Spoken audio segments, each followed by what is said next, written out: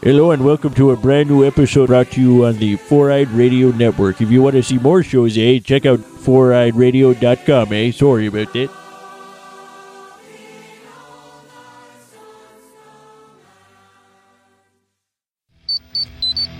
Hey, it's the Ranger Command Power Hour.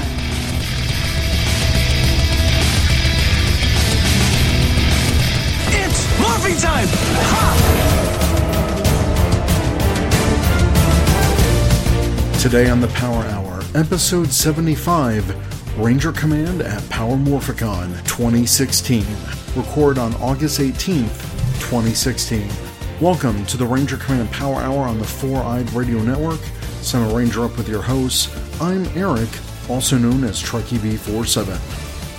Today's podcast is brought to you by Gamefly.com. Sign up for a premium free 30-day one-game-out trial specifically for our listeners at GameFlyOffer.com/RangerCommandPH. Alright, hey guys, Eric here, Trekkie B47. This is being recorded a week out when I arrived from Power Morphicon on Thursday, August 11th. Wow, I mean, what can I really say about this con? This con was really possible thanks to my friends. They are the ones who kept me going through this convention.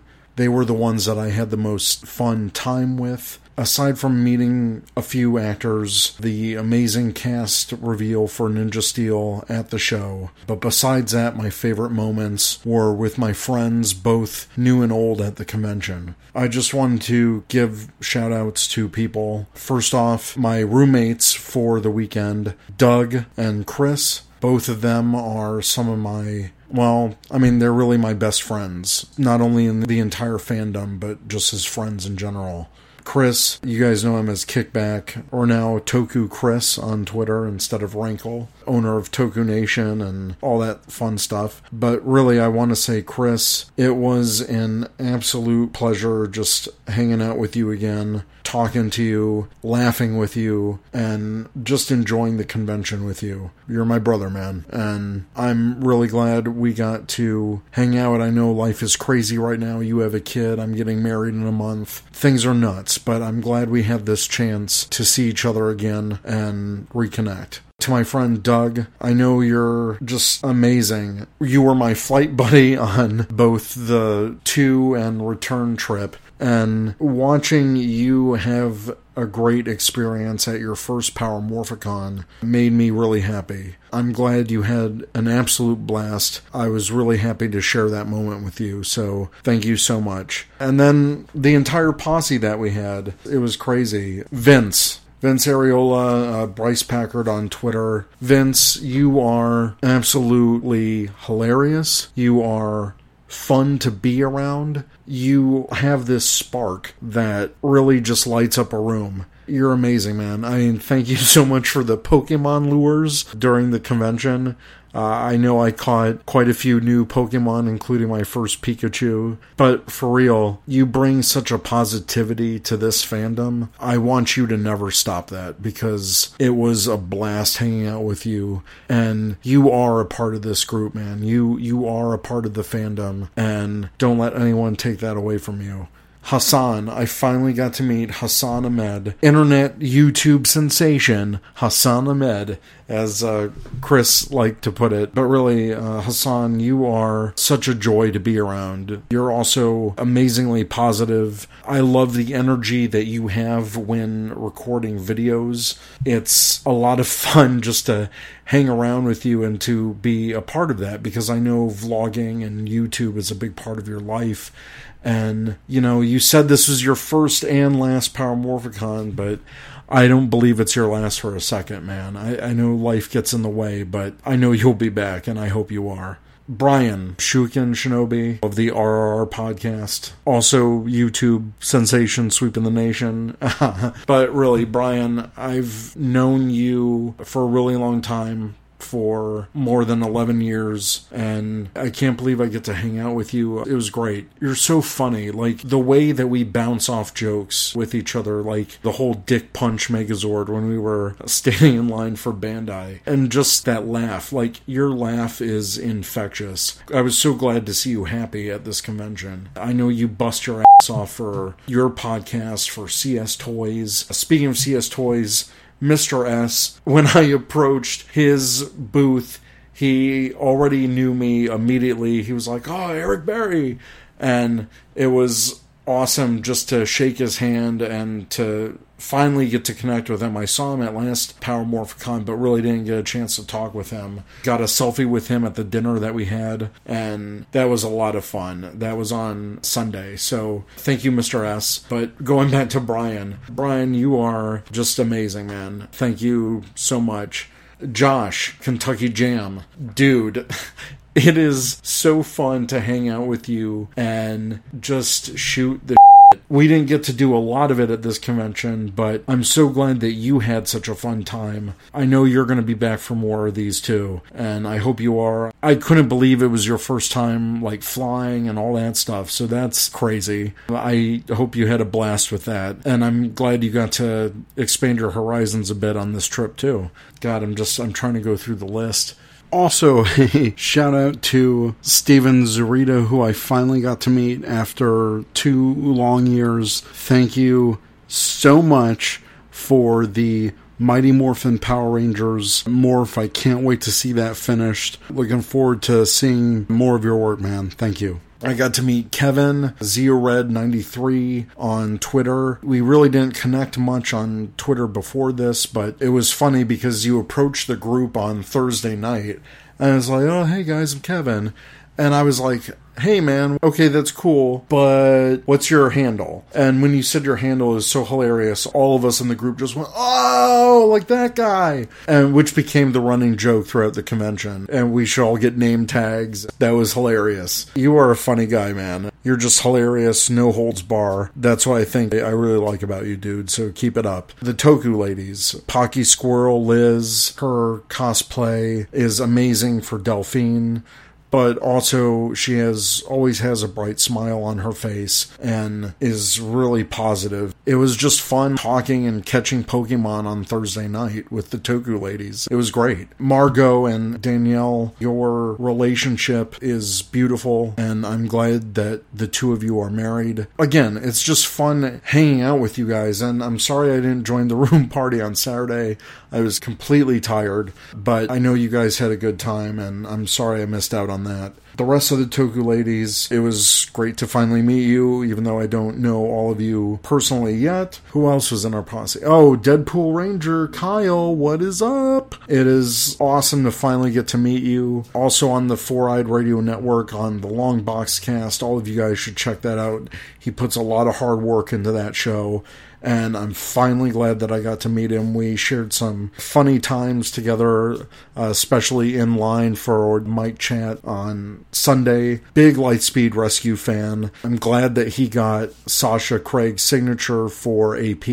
I didn't have to, but he did. So yeah, it was great. I think he's a much bigger Lightspeed Rescue fan than probably me or AP combined. I don't know if that's possible, but there you go. Shane Alenko, and your boyfriend. I'm horrible with names, but he just followed me on Instagram. You are awesome. Just keep doing what you're doing. I'm sorry you had to pay like $14 for pancakes. That was a horrible decision. But the positivity that you have, and also as a fellow podcaster on the Ranger Pride podcast, was very infectious. And again, it's the positivity of the fandom, and that's what I think is so cool about your show, is focusing on the positivity and less on the negativity of the fandom. That definitely carries through into your personality and into your life. So it was great hanging with you, albeit briefly. Richie Gray. Richie, I am so glad that I get to talk with you and have the conversations that we did.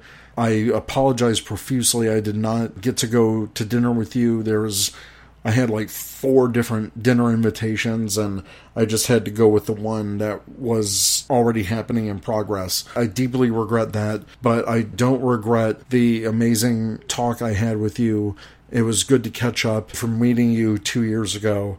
And you just got to tweet more, man. Let's keep that conversation going. I definitely want to have you on the show because you're awesome.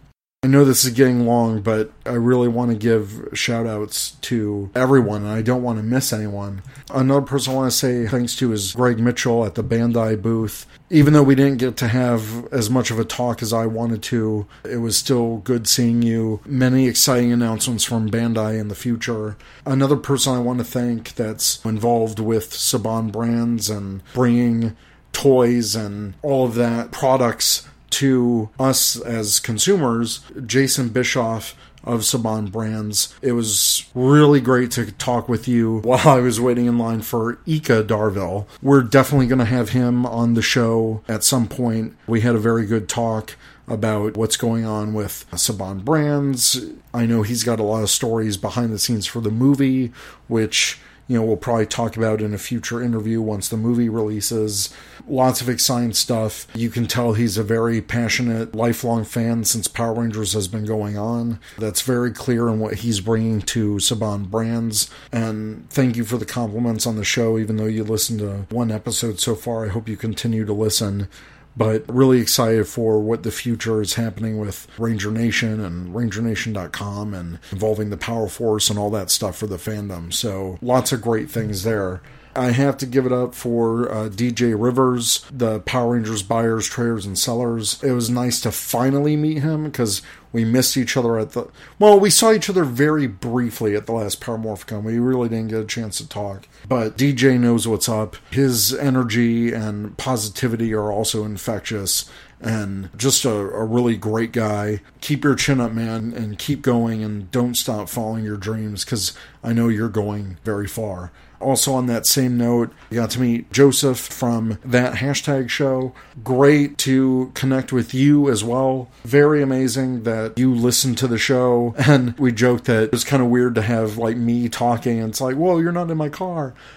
So I really appreciate that you listen, and I appreciate what you do for the fandom and Ranger Nation and your great Power Ranger interviews. Sarah and Jessica, my friends that I've known for a while, and the Chicagoland Rangers, moderators at Facebook Rangers. You guys are the Power Ranger cosplay couple. Knocked it out of the park again with Tanaya 7, RPM Black, and Leia Gokai Puppy as RPM Yellow.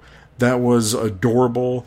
Just continue to rock at what you do because you really bring it. Man, so many people. But I want to say to everyone who made this convention great for me, and I hope I contributed to make it great. Oh, Trent Brewer, so many people. Chris, Snarky Sean, there's so many people. Steven Martinez. We didn't get a blurry picture this time, which was great. But so many people. If I didn't mention you, I'm very sorry. I'll get to some other people in the comments. Jeremy, Mighty Jez, all the way from across the pond, owner of the Toku Toy Store. It was finally great to meet you and have a talk with you. But I think I'm seeing him again next week because he's still taking a vacation. He's here in Illinois, which is crazy. It's all crazy. I just want to say to everyone who I said hi to, oh, Michael Flood. Michael, your cosplay is off the hook. I love your male Dino Charge purple. You rock that suit, dude. And I'm so glad I got to meet you and talk with you for a little bit. These names keep popping up in my head, but really, I want to thank everyone who came up to me and said hi. Even if I don't know your name, just say your name, say your handle, remind me who you are, because there are so many people in this fandom and so many people I connect on a daily basis on Twitter and Instagram and through the podcast. And really, I want to thank you guys for listening to the show. It is amazing to hear these great compliments. Oh yeah, and Jay from Morphin Legacy, shout out to you or your crew. I know we didn't get to talk much, but we shared some hilarious eye-sharing moments and kind of laughing, shake my head, whatever.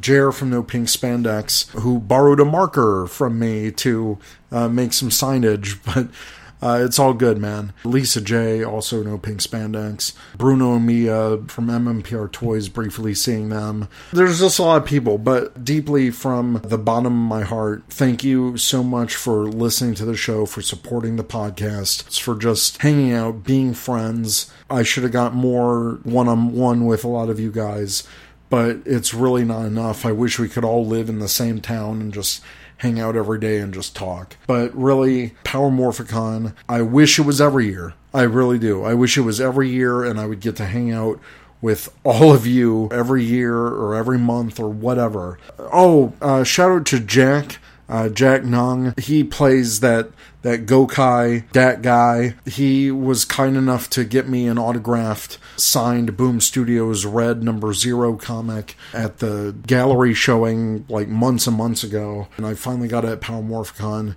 It was great to see you too. Man, there's so many people, and please don't feel bad if I forgot you or missed out on saying your name or shout out.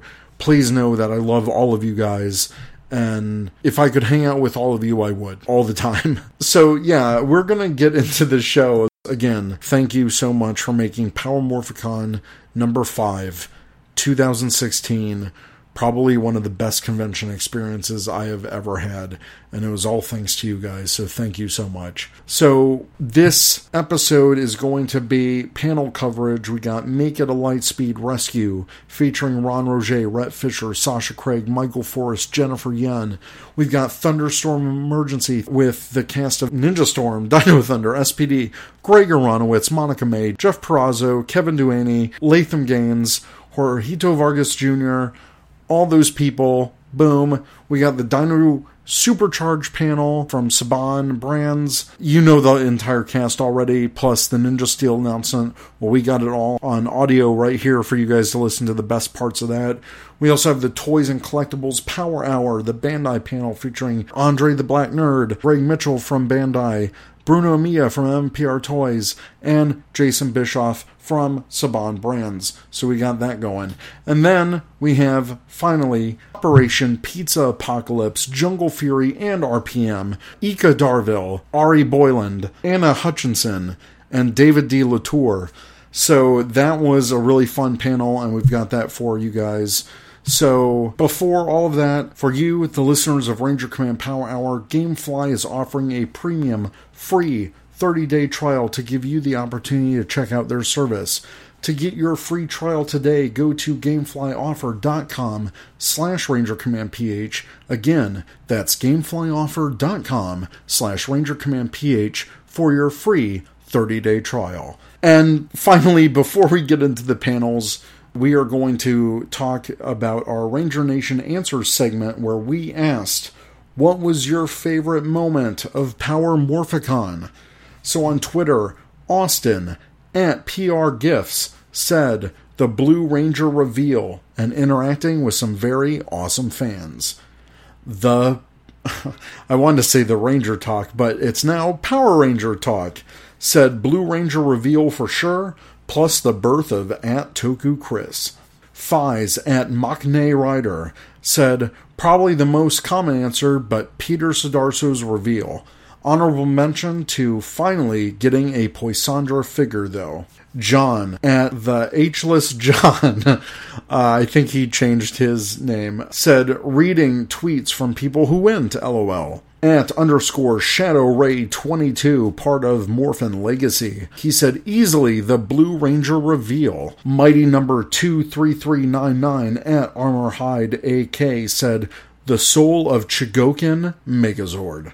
RJ Sills Uchahabro 77 at Anime Redneck 96 said, reading tweets from everyone, and Peter being announced as a Ranger by Yoshi. Tagi Ranger at Doug Watchin said, shooting the shit with Ron Roget, switching spots with Paul Freeman, great cosplay, and, of course, meeting so many Twitter folk. Hassan Ahmed at Hassan Ahmed 120 said, definitely the Yoshi/Peter moment, but also getting a photo with the Time Force cast and getting everyone to sign it. That is a super cool picture, and I hope you get a double-sided frame for that sucker. Sean at Snarky Sean said, Ninja Steel Blue reveal, meeting the cast of Dino Supercharge and hanging out with new friends. Oh, and Toku Chris being a dork. At Sentai5 said, Ninja Steel, most of my favorite PR moments come from the show. Who would have thought a Faye moment would be from real life? Alistair McDowell said, Azim Razik liking my theory for the color change in his Ranger outfit, based on his soccer team's home and away kits. Also finding out he's coming to Scotland and giving him some recommendations for things to see. Joshua Aaron Moore at Kentucky Jam said, making a bunch of new friends, breakfast at Tiffany's, getting to see the Pacific, my first Pikachu. As for an actual con floor moment, nothing beats interacting with Aaron Cahill. Always a treat. Jen Nguyen at Minimoon132002 said, definitely Ninja Steel and Yoshi's reaction when Peter was announced. Alright, on Facebook, Vince Areola said, got a long one coming, I'm sorry for who has to read my long-winded answer, lol. It was my 4th time going. So many great memories. Convention-wise was meeting Ika Darville, RPM Red, and Ari Boyland, RPM Blue, and doing dual photo ops.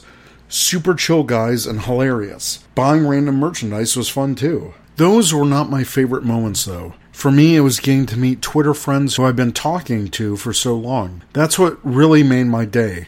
Meeting Eric, Doug, Chris, and Josh were some of the best moments. I got the opportunity to hang out with them pretty often during the con. I made other friends during the group gatherings as well. I just felt welcomed. I got handshakes and hugs from these super cool guys, and I felt like we'd been buddies for many years. This had been the first convention where I felt like I was truly part of the fandom family. Honestly, I teared up a little leaving the gang, since it was the best vacation ever for me, and I truly will not forget it. For all the conventions I've been to, I've been alone. Sure, I've had fun, but most people just make small talk, since so much was going on. This time was different. Thank you all so much for making me feel welcomed. Yeah, Vince, like I said before, it was just really great meeting you, and always keep that positive spirit, because that is something that no one can take from you, brother. Believe that. Next on Facebook, we have Kevin DeSecker Jr. This was ZeoRed93 on Twitter. And he said, 3-way tie between having Anna Hutchinson adopting me as her brother, meeting all of you amazing people, and this picture. And he has a picture of Alex Hartman piggyback riding him, and Kim Crossman kind of going like, what? Jeremy Walker said, where to begin? To start with, it was just awesome being there and taking in all the madness. After watching it on Twitter and Ranger Board for 5 years, it felt like I was home. It was great to finally meet so many of my childhood heroes and get their signatures on my figure arts. Major shout out to the Jew Ranger guys. They were so happy and welcoming. It was infectious. Finally, it was amazing to meet some great people in the fandom. Most notably you, Eric. Thanks for being so friendly and chatting and joking like we'd known each other for years. And also to Brian Shuken Shinobi. I wanted to seek him out and thank him for his support for my website, Toku Toy Store. And he was just a genuine, friendly, down-to-earth guy. Thanks again. Those are my highlights. By no means the only thing I enjoyed at Morphicon. And that is Jeremy at Mighty Jez on Twitter. Chris Boothroyd at Toku Chris said, Dad? Which became a running joke during the convention. Trenton Brewer said, besides meeting you, Eric, and several others, I think getting invited on stage after the Jew Ranger panel for photo ops after their henshin. That would be a fantastic moment. Yes, and Juan Carlos Sanchez, I want to thank him. He met me while we were kind of chilling in line waiting for the convention to open. He gave me some amazing Star Trek stuff from Loot Crate, including the Live Long and Prosper Vulcan salute pin. Juan is a very giving guy, and I could tell that. So thank you so much, Juan. But he said, meeting Eric Berry and just seeing and talking to so many Power Rangers and the toys. Tommy Brevard on Facebook said, Peter and Yoshi, the video makes me almost cry every time. Plus, VR Troopers reunion, Ika, and some of my friends that went. Finally, on Facebook, we have Steven Martinez. He said, so many things. Has to be catching up with friends, seeing the beautiful Soul of Chogokin Daijujin from Tamashii Nations, which feels like a real Legacy Megazord. The awesome Legacy Power Sword coming out, meeting some of the new guests and catching up with old ones.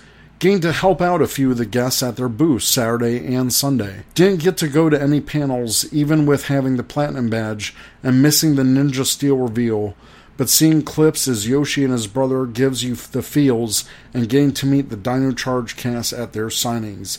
And even doing a photo shoot with some friends in their RPM suits. But really, so much I can't even say what my favorite moments are, but can't believe those 3 days went by fast. Great time. I totally agree with that. But right now, let's get into some panel convention coverage. First up, we have highlights from the Make It a Lightspeed Rescue panel. This panel features Ron Roget, Rhett Fisher, Sasha Craig, Michael Forrest, and Jennifer Yen. Alright guys, my name is Peter Svensson. I'm the head of programming here at Power Morphicon. Welcome to our Lightspeed Rescue panel. They are, of course, the best cast ever. Before we begin, and killing time with the other actors find where we are, because they got lost on the way here. Quick note, if everyone has a beep boop, beep boop, beep boop ringtone, I recommend changing it for this weekend, because so does everyone else. Woo!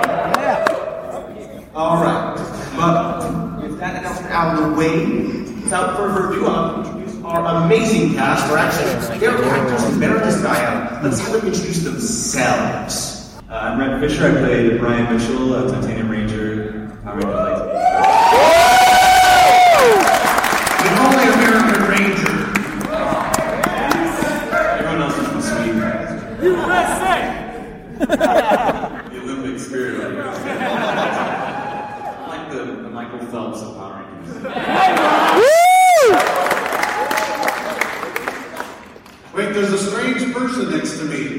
Does anybody know who this person is?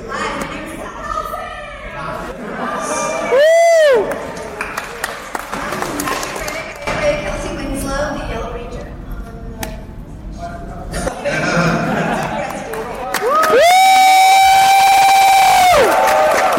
It's her first appearance ever at a Morphicon. There's your beautiful kids over there. I'm Ron Roget. I play Captain Mitchell. His father. I'm Michael Forrest. I'm the voice of Olympus.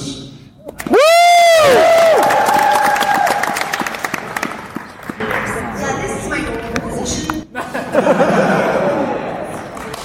why I've been to a lot of these.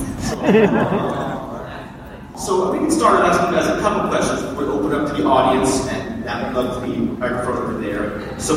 But let's get started. This Power Rangers is a very different experience for us to me than anything else you've ever done. What was one thing about Power Rangers that made it like very unique as opposed to all the other challenges you had in your career? I think when you do a show like this, and it's been, what, like almost 16 years or something like that? I think this is what... There it is. I think this is what makes it the most unique experience. It's like, what other situation are you going to be in where you're doing a show and you can come, there's this kind of built-in amazing fandom community for the thing, so... Yeah, the fans are the best. I don't think anything else that I've done that remember Kelsey the most. And then every single time. Doing all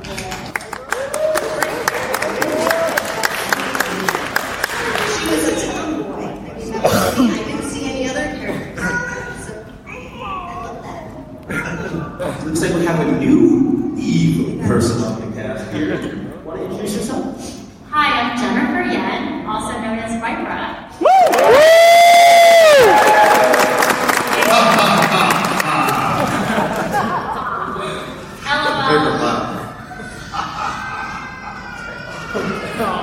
Take that. Viper scared the child. So, Jennifer, the question was, what sets this apart from anything else that you've done as far as being a Power Ranger? So we're going down the road. Oh, Speak Wait, up. what sets us apart from what? Sets us apart from any other job, acting, or otherwise that you've done. Well, I think I give a reason for heroes to exist. Nice. Are you looking at me? I know. I wouldn't dare. Different from anything else. I've done so many voices over the years that I did this, 12, 14 years ago. And somebody once asked me, can you do the voice you did as Olympus? I said, I don't even remember what it even sounded like. Then, certainly, I don't know what it sounds like now. So it was an experience, but not unlike a lot of other voice jobs that I've done over the years. And I guess for me, it's like, Red says this is a community that's been around for a long time, and it's always nice to feel welcome. I mean, I've done a lot of TV over the years, and it's the one job that keeps coming back, like last night's dinner. You burp and you taste it again, you're like, oh, I remember those days.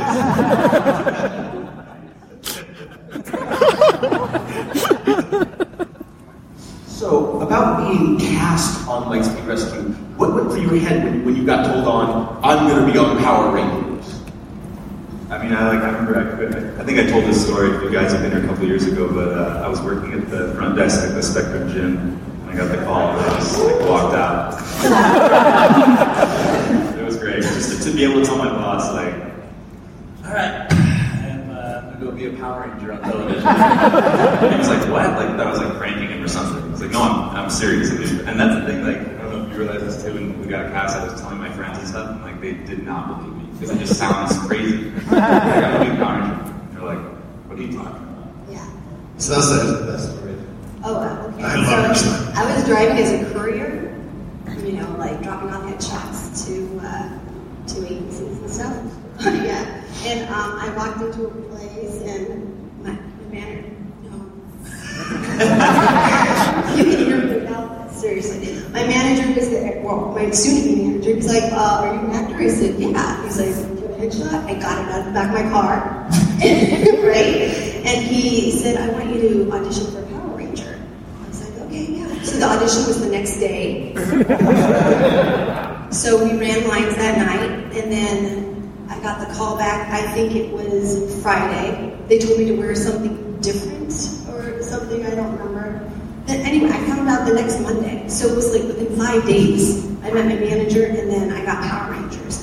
And then I was at this new guy, this manager's house, and he's like, anybody you want to call? There's nobody home. I tried to call everybody I knew. Nobody was there. So I just had to wait for my mom to get on board to call her. So he's like, play video games or something, and I was just like, yeah, it was funny. Oh, yeah, stories well worn, I guess. No, I was in casting. I was casting for Disney, and I met Iris Hampton. We love Iris Hampton. One of the kindest, warmest, nicest casting people in the entire world. We're still friends to this day. She'll be here this weekend. Yay! But she's at the end of the weekend. We were judging this talent show. She was like, "Are you an actor?" I said, well, yeah, of course I am. I kind of let it slip. And she said, oh, we'll come in and read this thing tomorrow.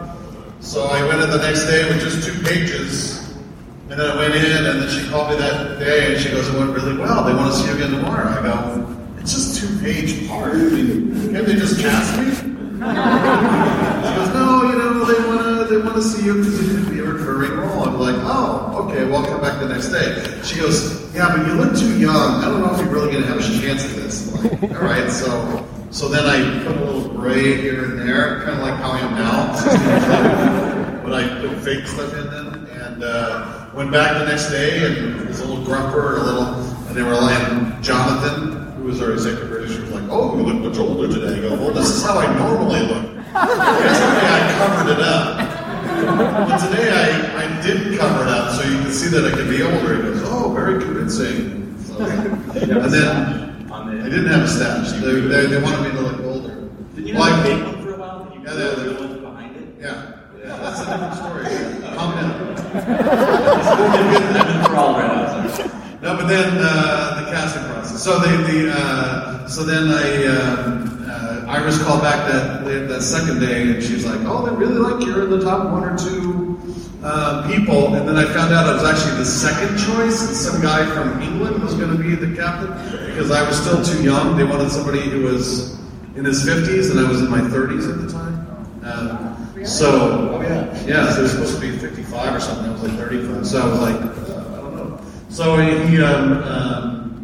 so I waited, and I guess the other guy had a vacation, like in February, scheduled for a week, and he wouldn't give it up.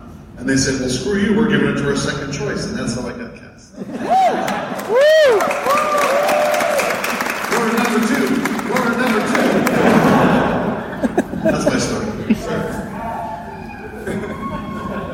Any casting stories? I mean, it's voiceover. It's a little different. Oh, wow. You know, I've been to so many shows that they all seem kind of like, they're all the same, really. We're talking about Star Trek then. Remember Woo! Star Trek? Woo! What was the guy's name? Apollo. Apollo. Yeah. Well, that's. I just was at a convention in Vegas last weekend, and it was the 50th anniversary of Star Trek. And there were about 60,000 people there. And people would come up to the table and they'd look at the pictures that I had from 50 years ago. And one woman came up and she stood there looking at the pictures, and she'd look at me, she'd look at the picture, look at me, and then she finally said, "Is he going to be here today?" I said, "Yes, I hope so. I hope he will be." But, you know, that's a long time ago. I mean, I'm basically retired now, as I should have been a long time ago, but I'm retired, so I never thought I'd ever hear myself say that, let alone do it, but at a certain point in time, you just simply have to recognize the fact that you're not getting older, you are old. It's kind of over. Or too young in my case. Well, at any rate, that's my story, and I'm stuck with it. I just counted. We're close to the 60,000 right now. Right here. So, I was auditioning at the time, and my parents were like, what is happening? Like, are you going to get something or what? And so I don't know, I mean, most of you guys don't know this, but I wasn't the original Vipra. There was actually another woman who was cast as Vipra. She couldn't laugh. So like the way I did. Yeah. And, but then apparently she was let go for whatever reason. And so you're number 2 too. Yeah.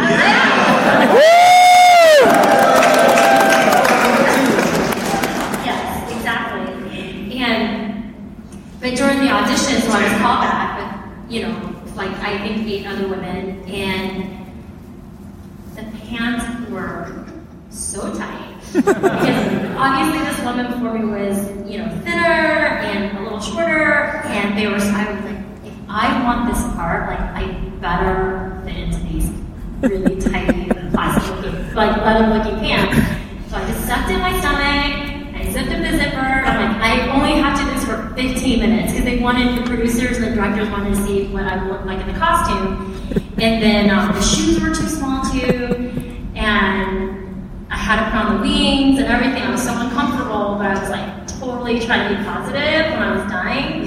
And then when I was done reading my lines, they were like, "Okay, can you do a kick?" I said, "You know what? In fact, I can do a kick."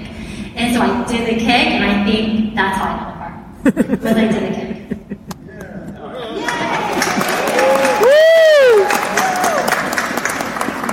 I think I know the answer to this one already, but was there a prankster in the cast?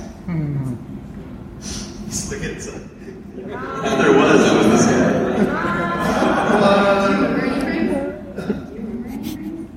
Oh, I remember a few pranks. On this set. Well, I think the dressing rooms were always interesting. And Monica was always my favorite to pick on, because Monica played Dr. Fairweather. Wherever she could come, she was always my favorite target.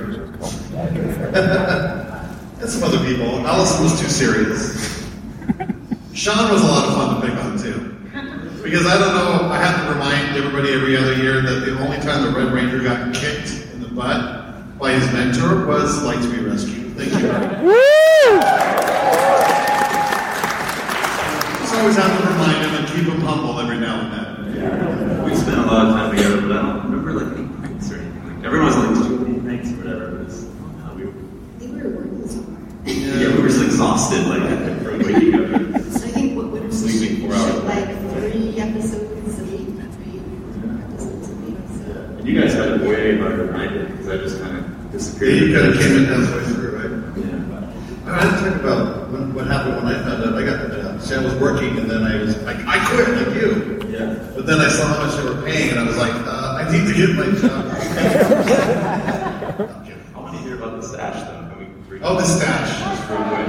You don't even want the Stash. stash. It's really Your mustache is a legend. I don't know if you know this. It really is a legend. The stash has its own character in Power Rangers. It should have its own like signing booth. It does, yeah. He's in another booth. He's not with me today. He wanted to do his own booth because he didn't want anything. Yeah. No, the stash. Okay, so they wanted me to look older because I always told her I was 20 years too young, and then they thought the mustache would help. So we're totally boring then. Look, they're walking out on the stash story. I'm not going to tell them the stash story because of you. I don't care. No, so I think we started filming in December. I think we were shooting like 3 episodes before Christmas, and then there was a Christmas break for like a week or 2. Right. Something like that. So the first 2 or 3 weeks that we shot, I had a fake stash, and then over Christmas break, I grew my own stash. So then when we came back, it was real from that point on for the rest of the season. So it's interesting because I have done over 100 episodes of TV and film over the years, so 100 episodes of TV. And you can always tell the years I was doing Power Ranger because those particular things come up on TV and reruns and stuff. And I'm like, oh, I had the stash. I shot that during Power Ranger. Really didn't have it any other time. So that's my stash. Was it worth it? Don't humor him. Action. A few of you got to do some intense action doing Like to Be Rescued. Was it hard to get to adjust to having to do all the fighting with Koichi, all that stuff? I was wanting to do more of that stuff. Like, they really wouldn't. I mean, I tried to argue as much as Mike did like everything. Yeah, because he was like a friggin' ninja. And we're like, we want to be like Mike. We would just watch him do stuff. We're like, we know we should not be doing that at all.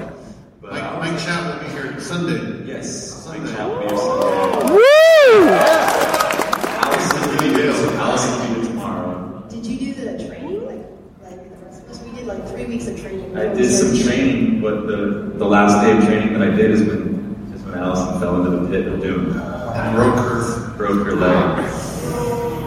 Really bad. And that was it was after shooting at 2 a.m. And the next day we were doing, the opening shots. And I didn't sleep all night because I took her to the hospital and I just remember being like, oh my gosh, shooting that opening shot, just bags and just feeling terrible. It was terrible. I mean, poor girl. I don't care. I mean, I worry about her more than that, but that was rough for her. She was on a box. I love that production didn't care. They're like, hey, can you take her? Yeah, okay, wait. Yeah, just get her a box and a cast and she'll be fine. And so she... Yeah, that she would be on the apple box. Right. So she'd be standing on one leg and then her knee would be on the apple box and they would just shoot her from here up. And then they had some people doing, from the back, those shots and stuff like that for a while until they healed. Okay, so doing the action stuff was my favorite part. The first day of shooting, I get the first and the second day mixed up. So I think the first day I got to jump out of a second-story building, with rappelling out. I was like, this is awesome. So I got to do that. And then the second day, we were at Malibu Creek and we were rock climbing. It's that rock climbing intro scene in the beginning. And they were going to add a stunt woman to it. And I was like, can I race her? So I raced her up the mountain. And I won.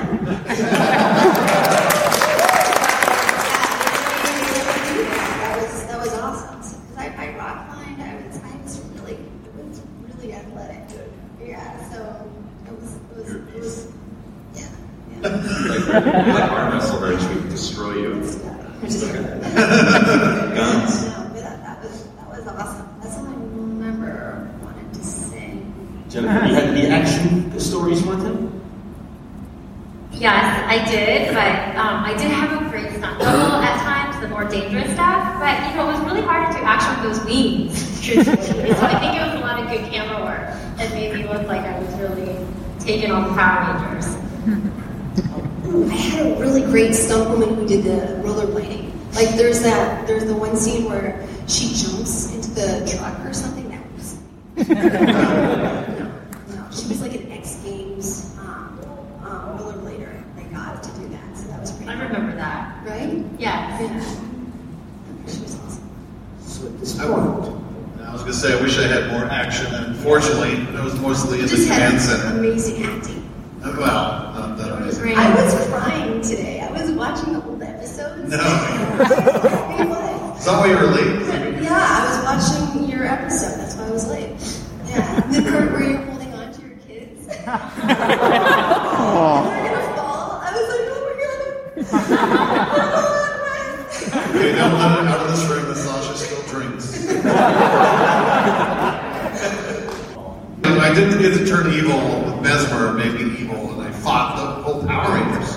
It took all 5 of them to take me down. 6 of them, actually. Captain Mitchell's badass. And then the firefighter stuff, we actually dealing with flames and jumping through that. That was fun. That was fun to do. I want to do more of that. The only bad thing was I was in a harness once for the cliff scenes where we talked about. And then a harness, and then he dropped me off the cliff, and the harness pulled me really tight in a very uncomfortable place. And I was like, I don't think there was a screen that actually came out. They lowered me down, and I walked like this in my dressing room for about an hour, really down. And somebody else finished it for me. Yeah. I couldn't talk. Oh. Like 2 octaves higher. All right. Ready? Captain Mitchell! Hey. Okay, I'm going to ask this question to all of you, okay? Wait. What's your favorite Power Ranger group? My favorite season? Yeah. Watch Me Rescue. There you go. Okay, I'm going to ask all of you this question, okay? There's only one answer. The year when your season came out was in the year 2000, okay?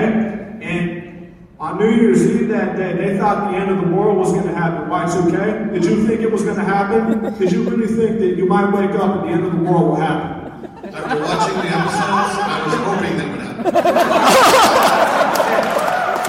I can hear from everybody. Did you think Y2K was going to happen? I didn't, but I partied like I was. everyone else in good answer. Sit down. What she said. Sit down. Hi, I'm Sarah. Power Rangers, get What is your favorite episode? Let's go down. Favorite episode for me was, well, 2 of them really. The first one I filmed, I think it was Deep in the Shadows, because it was my first ever, and I got to see the Aqua Base, which was insane, because they actually built that structure. So we were walking on the set, just being like, wow, this is really, really awesome. It made you feel like we were really in it. My other favorite episode was where I got to fight the snake, because I got to do a lot of that stunt stuff against the snake, and so I love doing that. Yeah, that was all this choreography and stuff. I love doing that stuff. Not a Egyptian set, it's code. Oh, okay. So, I can't pick one, but the one that comes to mind right now, I think, was when the Aqua Base was getting destroyed. And we were at the Olympic pool in Long Beach, which I think isn't there anymore. And they put the set underneath the pool, and we got to swim, through part of what they needed us to swim through in the middle of the night. That was pretty cool. Yeah. Right? It was pretty cool. They So jealous right now. It was kind of neat. I don't know. And staying up, it was an all-night shoot, so we're up all night and, just hanging out and having fun. So I think that was it. We had a pretty fun group of Rangers. We all were friends, really, and stuff. But we all got certified. We all decided to go get certified and get that together. This is Scott Page, who's our producer that does the voice mostly work with you. He was an instructor, so he took us out to Catalina and took us out to the Channel Islands out in Santa Barbara. And we all got certified, which is kind of cool. And then we got to do this shoot with the pool where we had to actually go into water for like a good 62 minutes or something. Swimming through, which is kind of fun. So it was a good tax write-off because we're like, well, we had to do it because I had to swim in. So. I think my favorite scene though had to be the whole flashback with Red and the kid, the one that made me cry. I remember Jonathan calling up. He never called me at home directly. He was like, Rowan, it's Jonathan. I just got done editing the thing. Oh yeah, Jonathan, you like it? Do we need to do anything? No. I just wanted to call you, tell you it's done. I go, okay, thanks, Jonathan. He goes, oh yeah, by the way, really amazing. I just wanted to say that. I go, so you didn't call me to tell it was done? He goes, no, I wanted to call you and tell you it was really amazing. Okay, Jonathan. Click. Jonathan? That was my call. My only call from Jonathan. That was fun. That was really fun. Yeah, it was a fun episode. I'm listening to all these stories, and being one of the only voice actors here that played Olympus, I'm at a loss because everybody seemed to be having a great time. All of you guys, and I missed out on all of it. I didn't have all of the fun with you guys. What I listened to. And they probably did they shot 3 episodes at a time. So sometimes you would say lines from different episodes, and if you didn't know, I did a lot of, myself, I was in the station on the underwater aqua base a lot, and they'd say, okay, we're going to shoot this scene from this episode, this scene from this episode, this scene. So you're like, and they're all kind of the same, it's like, all right, Rangers, go get them. All right, Rangers, go save them. All right, Rangers, is that what you want me to do? Yeah, we got it. No, wait, I don't know what I was saying for what. Oh, that's okay. It's in the can. Come on. That happened a lot. I'm sure the voice world. Well, that's about the way it was with me. And I just, I would see several segments each day I was there and had no idea what was going on, except there was a lot of action, one thing and another. But from what I can gather from what you guys are talking about, you had a hell of a good time. I'd have that time.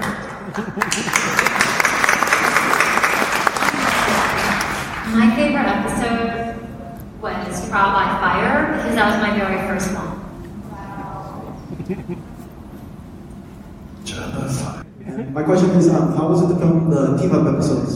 The what? The team-up episodes with Lost Galaxy and Time Force? The crossover with the Red Rangers? It was, we were in and out. I mean, it was quick. It was just it was great to meet them, and we have lasting friendships with them because of that. So, oh yeah, that was great. I went to Sundance and stayed at Lee Slavin and his wife. I stayed on their couch. So yeah. I'm here to tell you, I hated those episodes. Yeah, there was no Captain Mitchell invited to me. I hated them. I have no memories whatsoever. Still love you. Hello, my question's for Sasha. You mentioned a little earlier about Kelsey being a tomboy and not seeing that kind of female character represented often. Honestly, that's one of the things that makes Kelsey one of my favorites. Can you talk a little bit more about that and what it's like representing that kind of female character? I wish I had realized it then. Looking back at it now, I see how important it was, and I see that's the best character that I've ever played.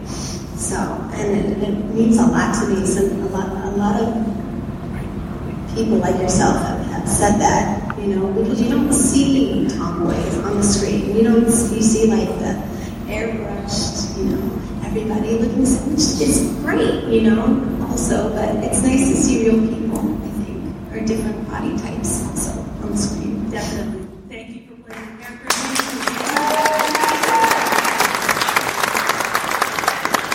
Good question. My question is, after you guys were done with Lightspeed Rescue, did you ever decide, hey, I want to see what they're doing with Power Rangers now? Did you ever watch any of the seasons after Lightspeed Rescue? You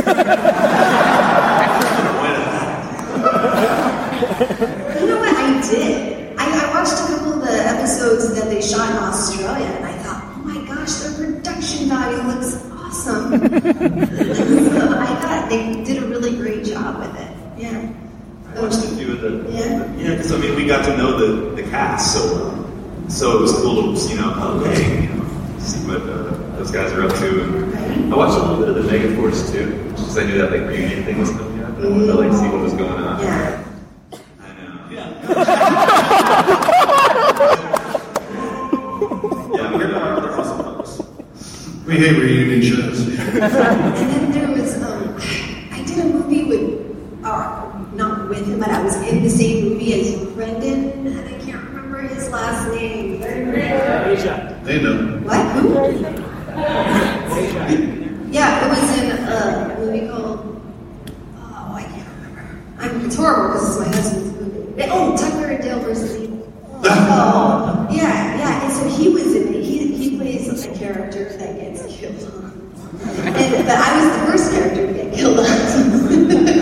So we hung out. It's a small world. It is. Because there's so many Power Rangers now. There's that you can't help but like run into them. Like honestly, Ron, like the other day I went in to get some headshots made for today, and he's like, "Oh, you were a Power Ranger.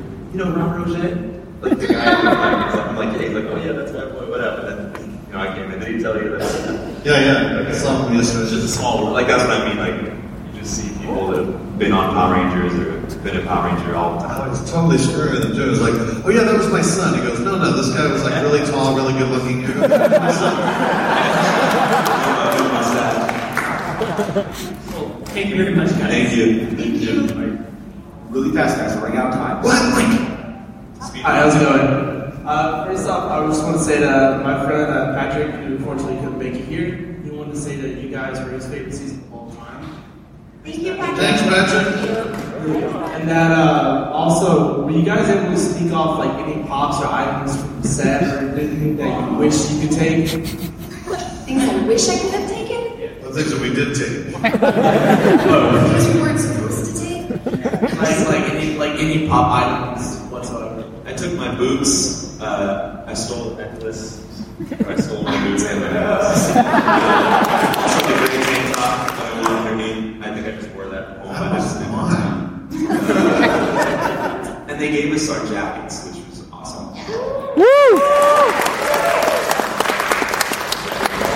I don't think I took the shoes and the rollerblades. Yeah, I got the rollerblades. They wouldn't even give me my Captain Mitchell uniform because it was a rental. So they gave me the jogging suit, which, by the way, is the one that kicked Sean's ass in. Woo! Did I say that before? I just want to make an individual. Did you keep the stash? I kept well, not the first one. I kept the second one because it was mine. And I flushed it down the sink when I shaved it. So maybe not. But I did keep my Captain Mitchell table from my quarters. It's kind of a cool shaped thing, 2-level thing. I still have that. And a couple other items. I think the most stuff I got was from 2 seasons later. And you guys are like, oh, that was so-and-so. I don't have no clue. The one with all the animals in it? Okay, there you go. See? More. So anyway, Wild Force, when they broke out that set, then they moved to New Zealand. Disney moved it to New Zealand. I got that entire set.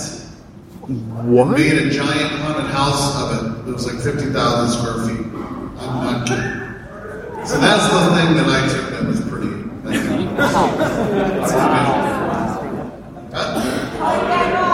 Halloween Mask. I ran a haunted house called Spooky House, and then when that went away, I did one in Pasadena, right here in Pasadena, called Old Town Haunt. Are you doing it this year? No, I haven't done it in 3 years. No. But there's a lot of footage online if you go to oldtownhaunt.com. It's scary. A lot of that stuff came from Power Rangers. It's pretty cool. What'd you steal? You stole the microphone. I didn't steal anything. No. He's retired. Please. I wish they would have given me my bike movies. What else are they going to do with it? Sell it. Good question. Well, I was just wondering, since you guys were in a kid show, do you like any particular cartoons? Well, with my kids right now, I love Gravity Falls.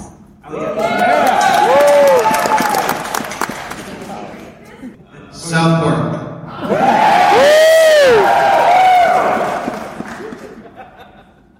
Dragon Ball Z.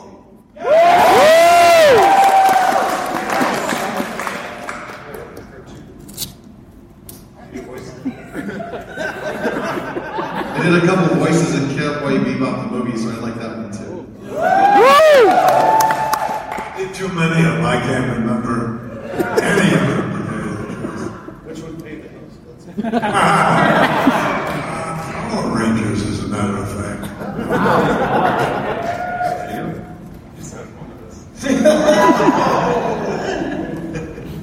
Unfortunately, I don't get to watch a lot of TV, but I would say maybe because I have an almost 2-year-old daughter, and I think I sat down with her a few times and watched Pokemon. They are our frenemy because they were giving us a lot of competition at the time, right? You should really take your daughter on to South Park. It's so nice. She'd like it. Mommy, what's that? Although last night I did see the Sausage Party movie. Could be my new favorite. Puts a whole new meaning to the word food orgy.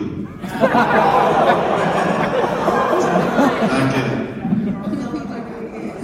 And on that note, let's hear everybody, Power Ranger, let's be rescued!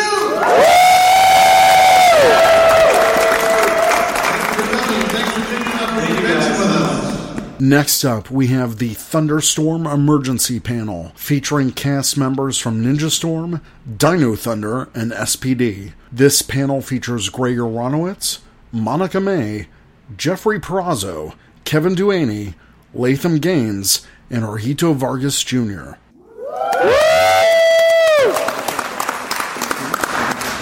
So once the rest of the guests get here, we'll really open up the floor. But I do have a question for you.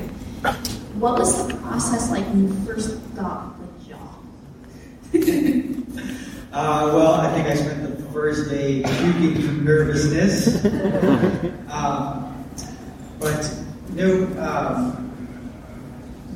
I had meetings with Disney before I even knew what the season was going to be, and they just had some very specific ideas of what they wanted to do to kind of like relaunch the franchise.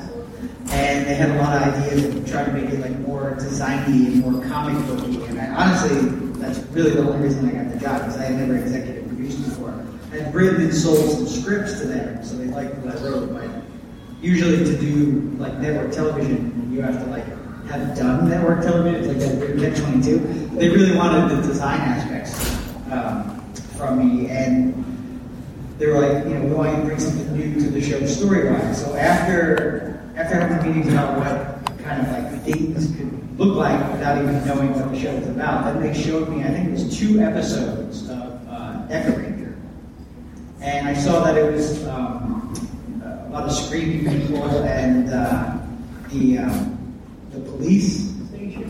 And I was like, well, I don't want to do that. I want to make it more about an academy. And I wanted to try and do something new that was more about...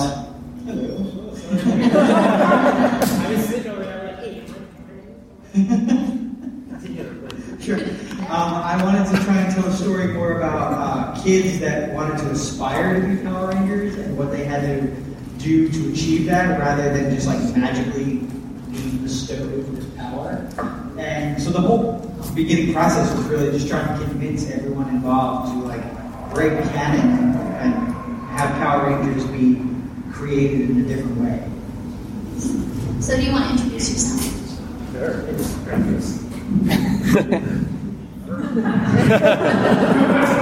Hello. Hi. Sorry late. I'm Jorgito Vargas Jr.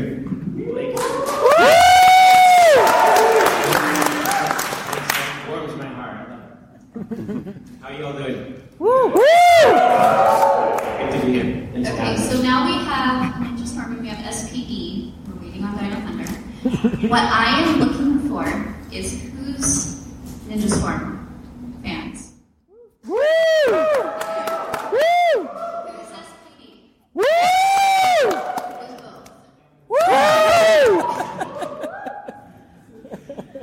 My own son cheered for SPD, I know.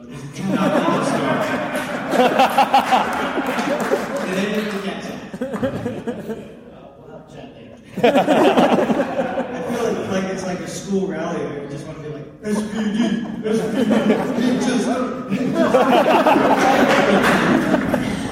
Okay, so what was it like when you first got the job? Because we asked Greg. Quick question. I may have told the story before, right? How many been here years ago? Okay, then it's a story totally ready to share. Who knows Doug Sloan? Okay.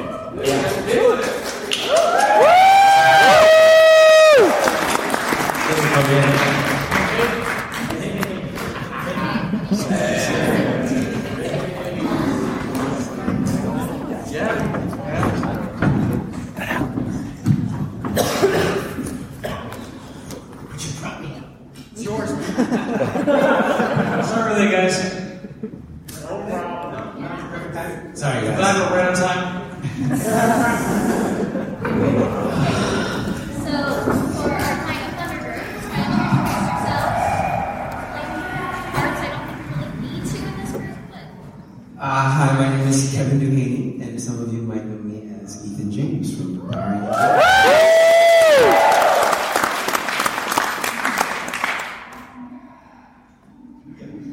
Jeff Peraza. You guys might know me as Trent Fernandez.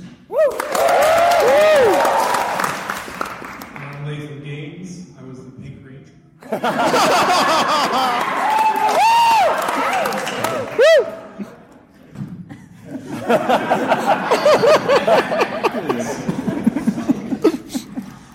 So my question is for the whole panel. What was your favorite line or moment from your series? Did you say moment? Oh, I got it. Hold on. It was a test shot when you guys might answer this for me. When we were all lined up to break stone, everybody was kind of coming up and punching the stone. And it was a simple shot of just her in the hand. I was last up right before lunch, so I wanted just to kind of crack a joke. And I grabbed my hand and slapped it against the bottom of the stone. The stone was made out of this kind of rubber, so it's just sitting back, flying. When you see me actually try to reach out and grab anything, that was actually happening. The whole crew just lost it. It's great, it's loud, it's hilarious. And we all knew, we're like, well, we don't know if Disney's going to let it fly, because it was a hard hit to the head. Well, let's shoot it, we'll keep it, and send it through, and if it works, it works. And it actually ended up on air, so I think that was, that was probably one for me. Anybody else? Yeah, I think I just had one comment, man. Actually, it was actually I have something almost funny enough. It's where we're at the house and you're watching me practice with all the yeah, and then I storm off after I beat them all up, and we sit down at the table, and then what was the line I said? Soon no one's going to be able to defeat me, Dad. And I think that's what you're getting right now, because that's what I remembered, and I really enjoyed that. I think mine is from one of the earlier episodes, and I'm driving in the car with Dr. O, and I say, it's not like she's just going to fall out of the sky. This she actually does. It's one of Ethan's greatest moments.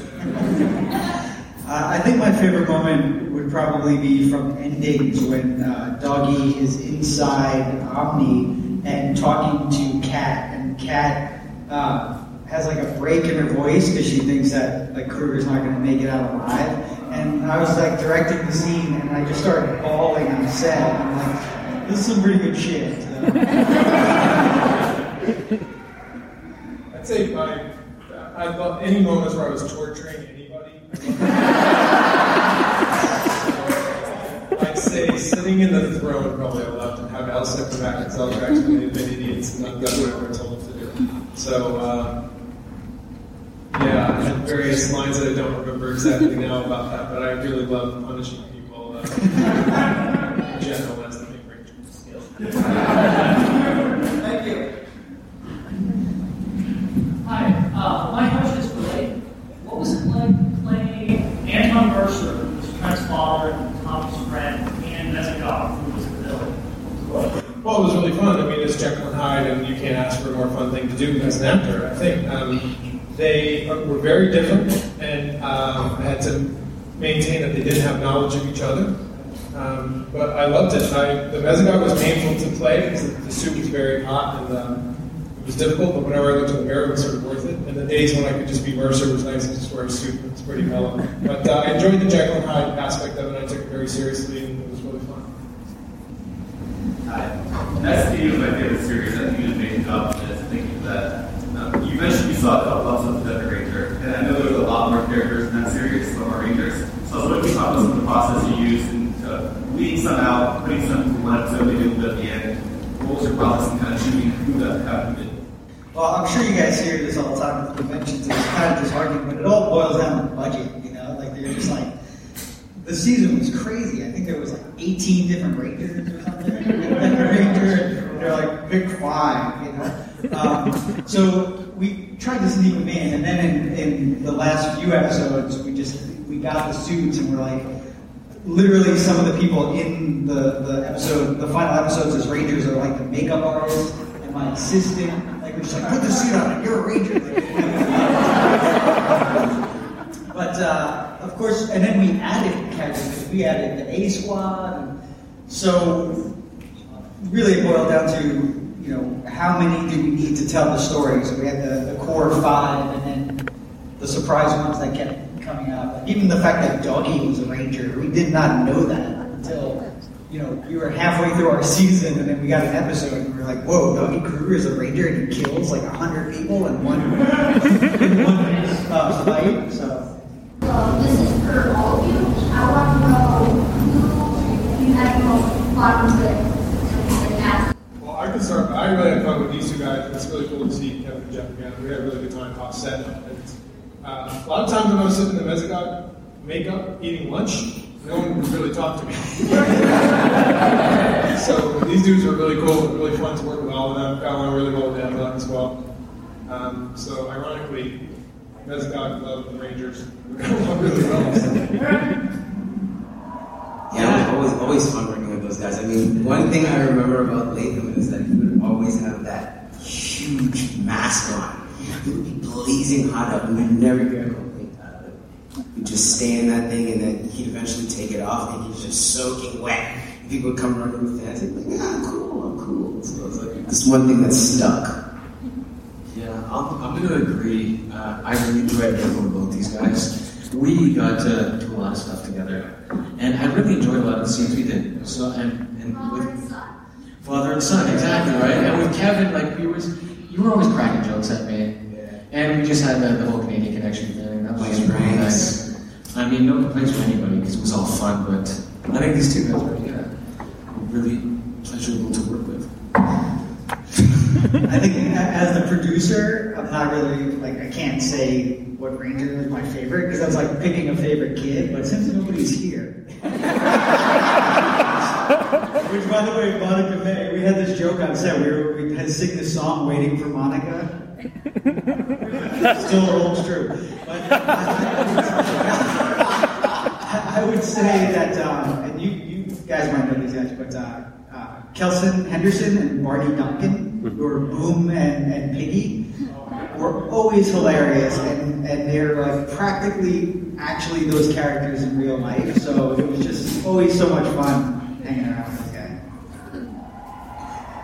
I'd have to, out of the Ninja Storm crew, I'd have to probably put my vote on the whole stunt crew.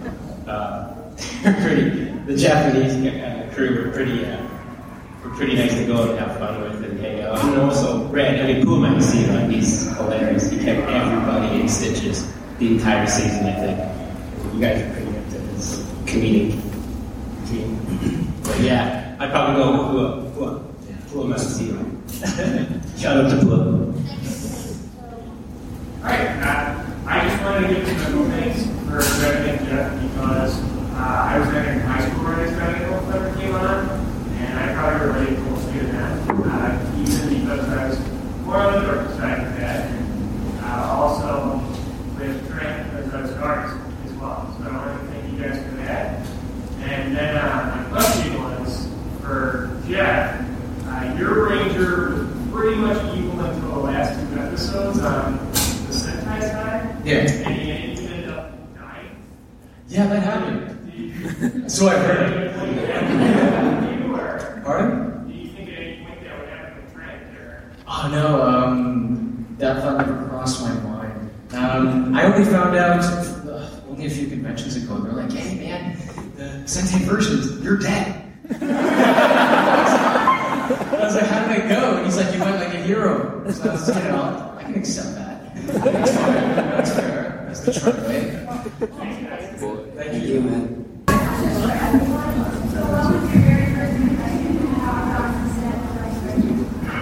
Holy smokes, I'm a Power Ranger.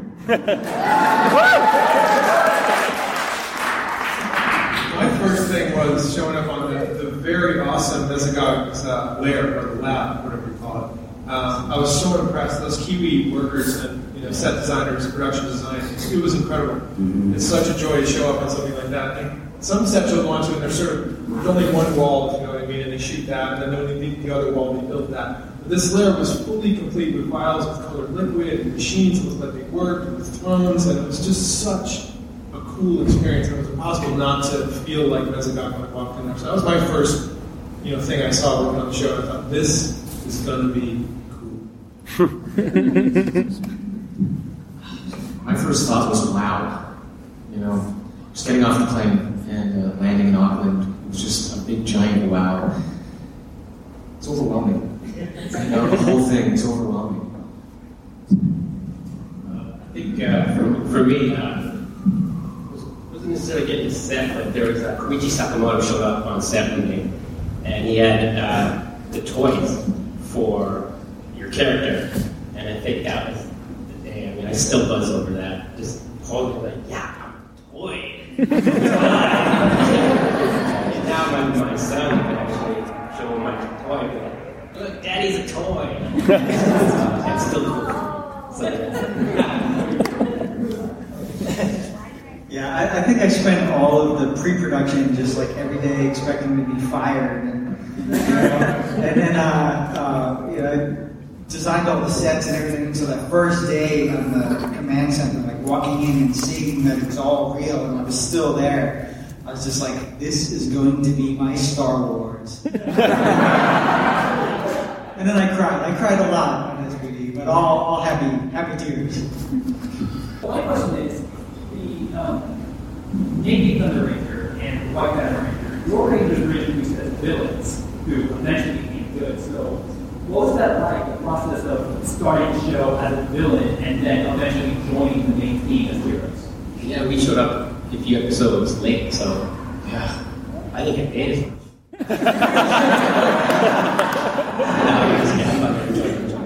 No, but the crew was really great. I mean, I've been on other sets where I kind of come to the game a little late, and there's always a little bit of,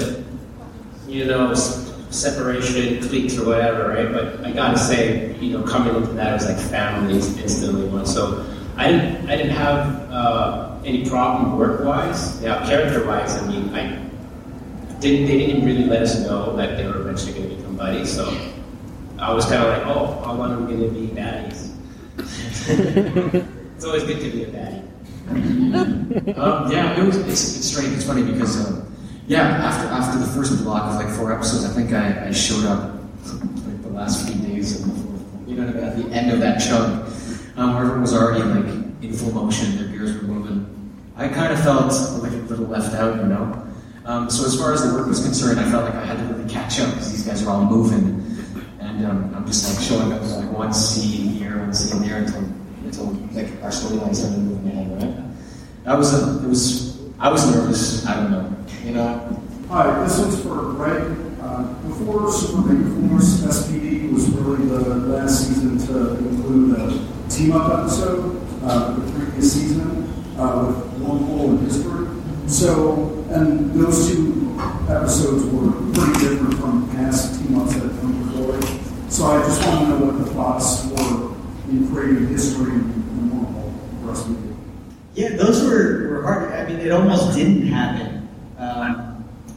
That was Disney was really cutting back on everything, and that's why in the later Disney seasons it didn't happen at all. And they kind of at the last minute decided that it would happen. And for me, that was one of the really pinnacle points in my career as to do I still want to do TV? Because I had free reign kind of up until then. I wanted to, because it was you guys coming back.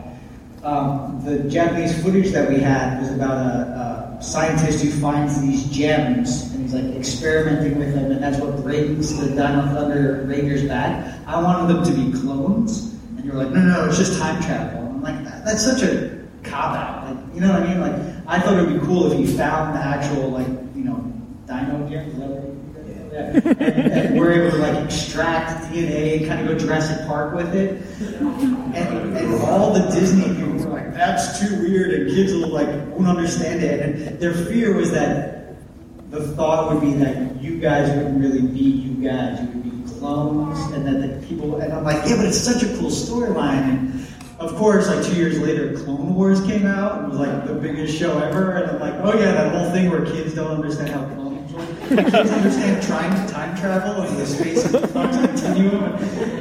But there was a lot of yelling and arguing, and I'm like, wow, it's not fun when it's not when everything just doesn't fall into place. So those episodes were a struggle. And then the weirdest thing was somehow in Canada, they got the tape, everything was delivered on tape still, even though it was only tape video, and someone put the wrong tape in, and they played the second half before. I don't know, it was a mess. Those episodes were cursed. It was cool to work with you guys. This more money. What's something you would have loved to do with that money?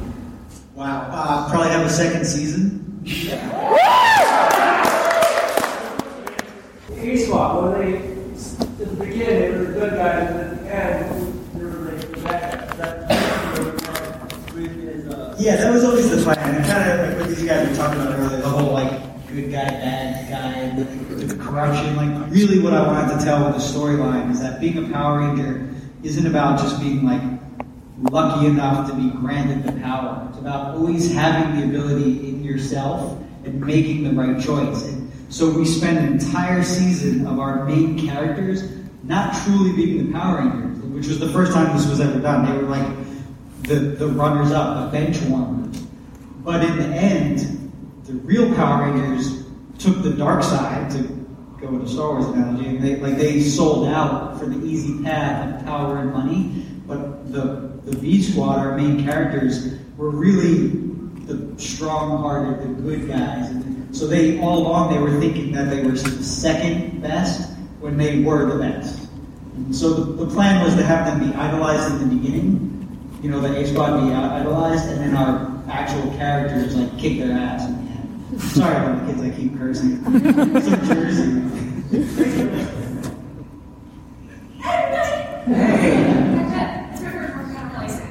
So, everybody was playing a character archetype on the show. There was Gary, the artist, and Blake was the action guy, and obviously as a guy was most fabulous thing we've ever had. So if you guys can play a different character archetype, what would you guys have wanted to play? I would have probably wanted to play an athlete because I just love sports. So for me, I think that just would have been fun. That's actually a great question. That's an intelligent question. Well, that would be harder for Mezigot to answer than for anybody else, but Mezigot, yeah, pretty much an artist as well. Actually, I would go with I really love how you guys wear sunrise. Right? So I think back then I was really into that stuff, so I would have loved to play what would that be, an action guy, but the race car, motocross, and all that stuff. I was thinking that. Martial arts. For me, I probably would want to be along that same line of the villain again, and maybe like one of Lothor's baddies in there, just to be around like Capri.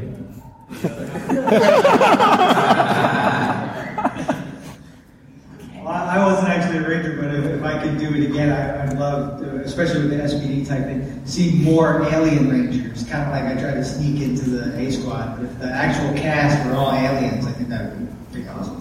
Ooh, that'd be cool. Or female. Or all female.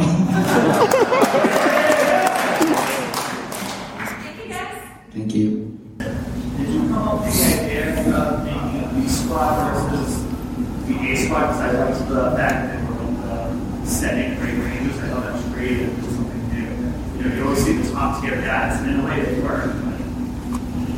Yeah, that was my idea, because as I was saying earlier, I wanted to do the underdog story, you know?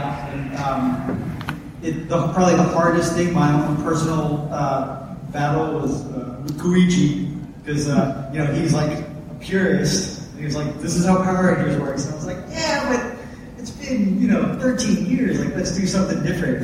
It's hard to argue with Koichi because kill you. Second questions for Karen. So JDF does a lot of pranks on Johnny. Do you play pranks on you guys while you're on set? Yeah, he played a lot. He actually did so many that I started playing pranks on other people just because somebody had to keep up with him. I think I got Jeff the best though, no? You want to tell the story? I think you should. Actually, yeah, I can tell that story. So in the beginning, Jeff was never on set. So there was a day where I called him at 4 in the morning, and I was like, "Hey, we're all downstairs in the van waiting on you. Like, where are you? You gotta go to work." And he's like, "I don't work today." I'm like, "Yeah, dude, you do. We're down here waiting." So I'm like, "Hurry up." I hang up the phone. He calls me back 10 minutes later. He's like, "I'm downstairs. No one's here." I'm like, "Yeah, you don't work today, bro." Go ahead. I was a pretty awesome friend. It was really good though. That's when I knew he was a lifer.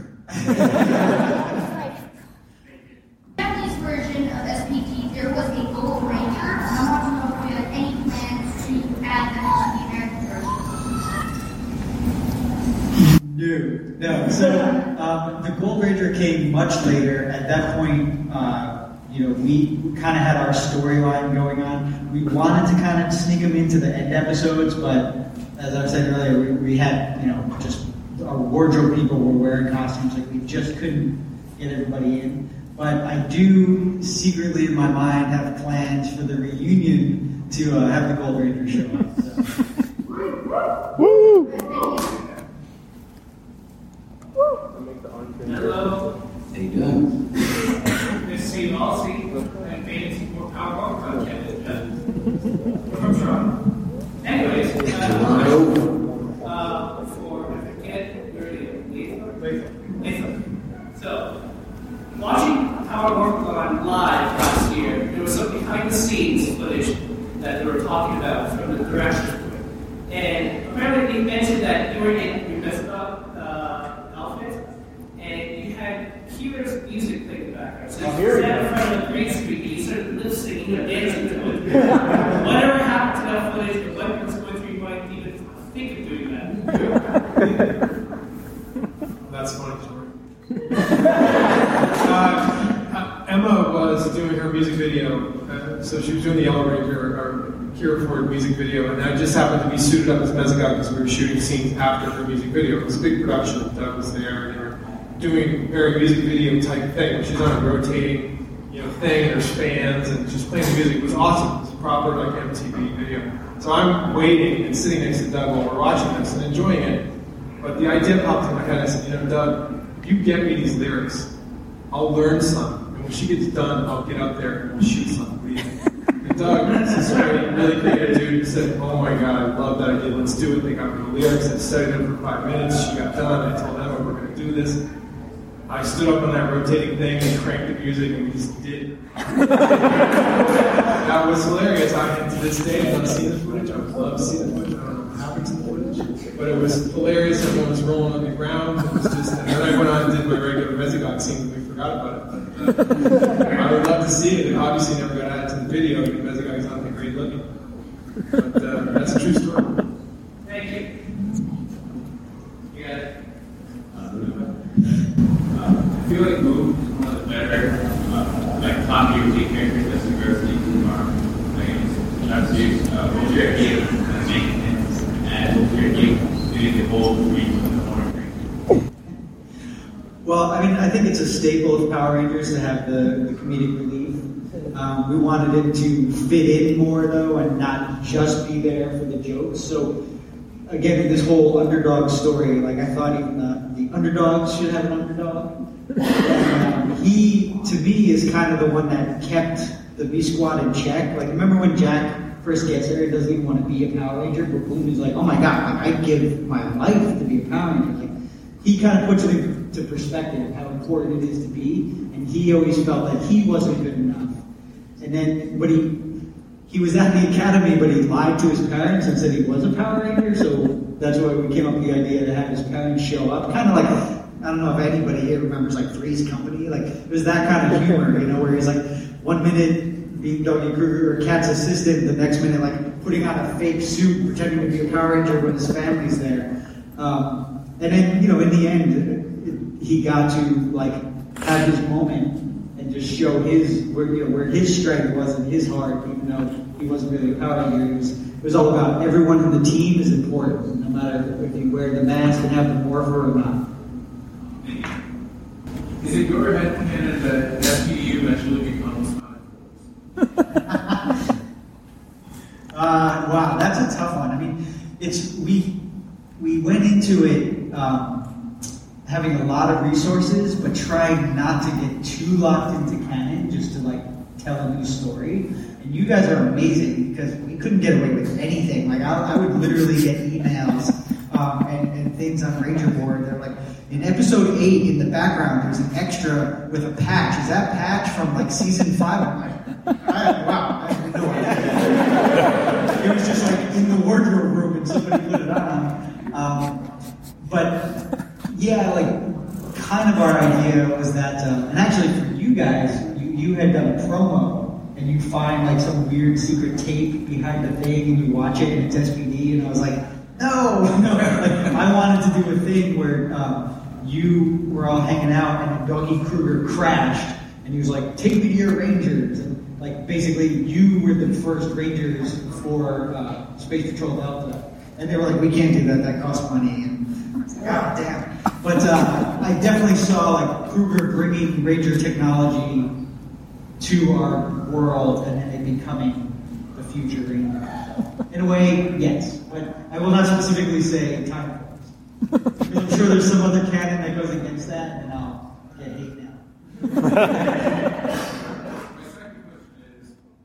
This SPD said 2025. Does that mean that when we get a season in 2025, we'll do an SPD crossover? Woo! Yeah! Woo!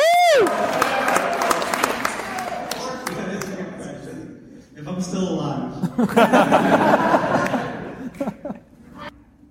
Oh, look who decided to join the party.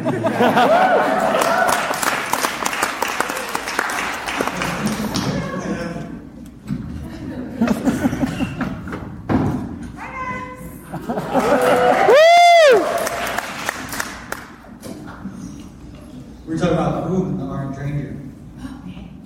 I mean, I think any chance it could be an Orange Ranger, there should be, more colors in the rainbow, the better. I wanted a Purple Ranger too, and they're like, no Purple Ranger. Now there's a Purple Ranger, and I'm like, damn it.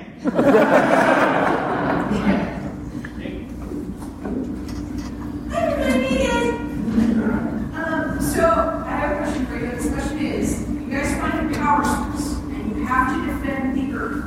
What is one other Ranger from a different team that you can choose to help you guys defend the Earth? Or I guess it is a kind of space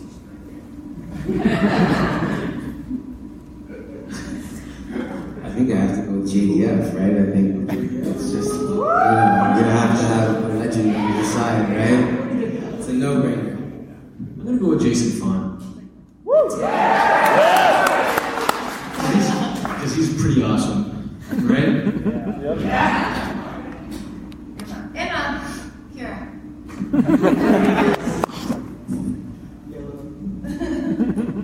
I'll pull Austin in.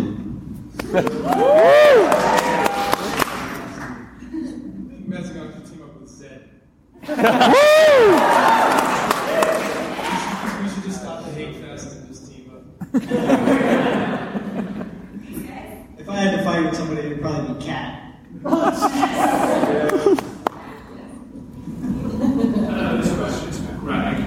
I just wanted to know if you had any input on what the thought process was in changing Dunning Kruger from the furry guy that he was in Sentai into the skating leather guy. Yeah, I mean, I had all the input because I was brought up, like I said, mostly from a design background. And when I saw that the sensei was the mascot from the 1982 Winter Olympics, I was like, oh no, not on my watch. So I was like, I'll keep the concept, but I'm gonna redesign it and make it like more believable. So that was other than the time he set on fire. I feel like Doggy was like my crowning achievement of SPD. Thank you. So I got two questions, but they're the same question asked two different ones. Stanley Monica was your secret to place in the future. It was starting on Bucky. What do you think your characters are doing nowadays? Then for Anton, what do you think Elsa and Anton end up together at the prom? Like married, what happened? Yeah, they look pretty cozy at the prom. Yeah, I think Anton desperately, especially after that wanted to have an own life. You know, he's actually a really good guy, and he didn't mean to go down that road. I think he actually wanted to be principal and wanted to work in the school. So yeah, the dude has 2 kids and a golden retriever, and a white picket fence, and he's happy here. I think Ethan James would probably own his own video game company. Probably made quite a few top-selling video games by now. I think Z won the lottery. And she's on a beach right now, relaxing with a Mai Tai. If Z won the lottery, does she have to split it with all the Z's? Yeah, it's a party.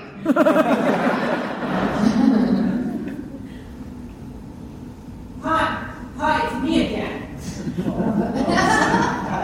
I've been with for sales and now I'm here. And my question is for everyone. What do you consider your greatest accomplishment as a ranger, or in Lathan's case, a villain?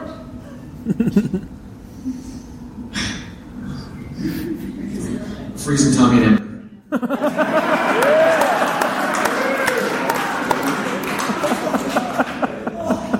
That's it. That's the guy making the Chino randomizer. It was a pretty awesome invention.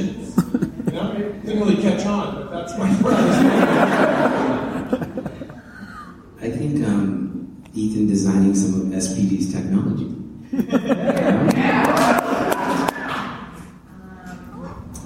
Mine was probably helping Sam.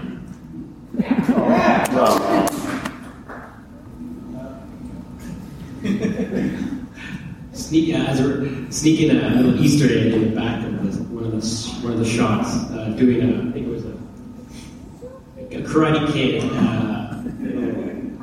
homage.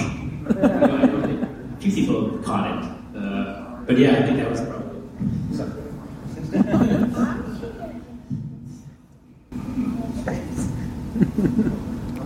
Alright, final question. What was the biggest struggle you faced when you were filming your series? The spiders. I don't like spiders, and they're everywhere in New Zealand. Don't like spiders.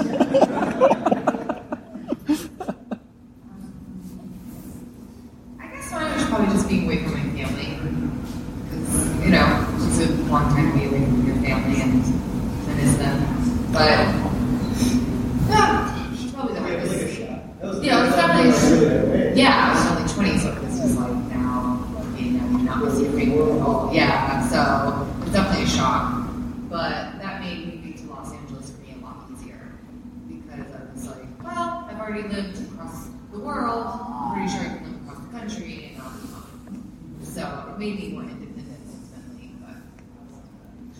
Well, for me, other than dealing with Chris Gillette, I think the hardest challenge was...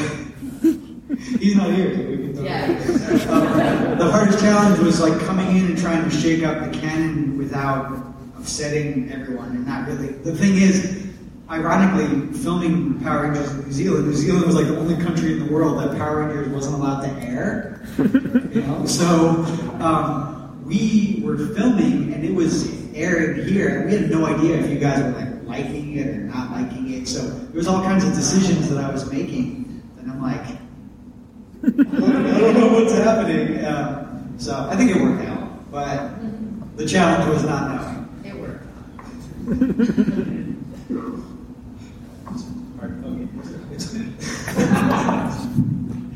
Yeah, I would say, well, I had, not too recently, but I was recovering from a broken back when I got Doug Sloan got in contact with me to come and audition.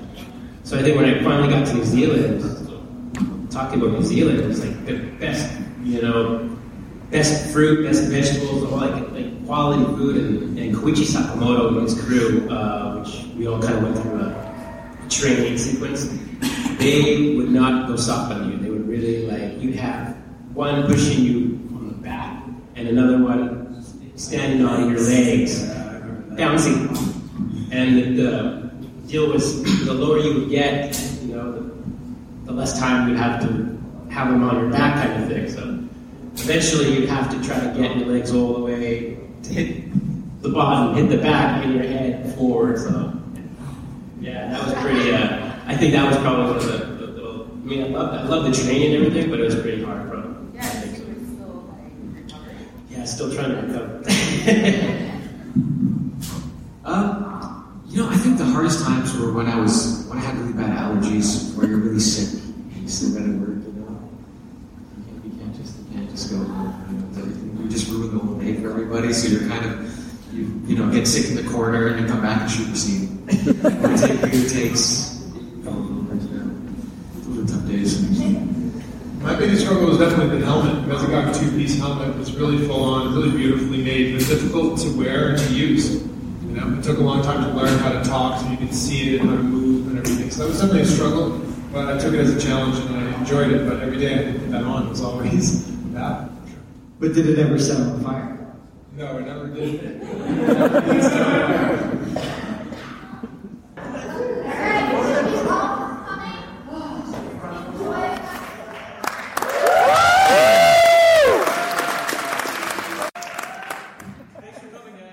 Next up, we have the Dino Supercharged Saban Brands panel. This features Brennan Mejia, Yoshi Sudarso, Camille Hyde, James Davies, Michael Tabor, Davi Santos, and Claire Blackwelder.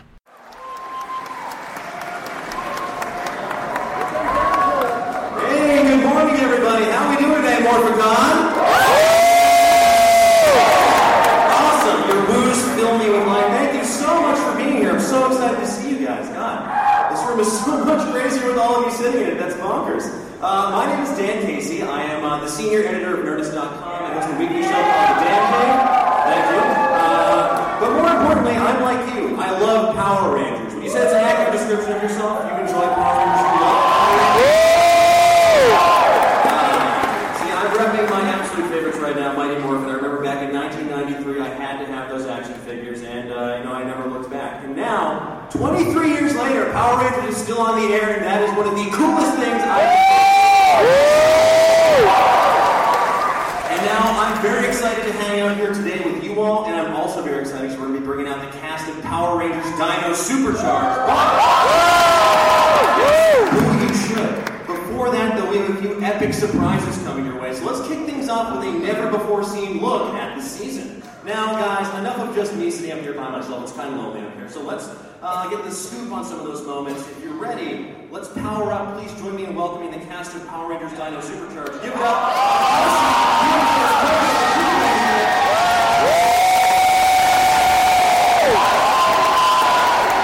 Make some noise for Camille Hyde, Sylvia, Big Ranger. Next up, we have Brennan Mejia, Tyler, the Red Ranger.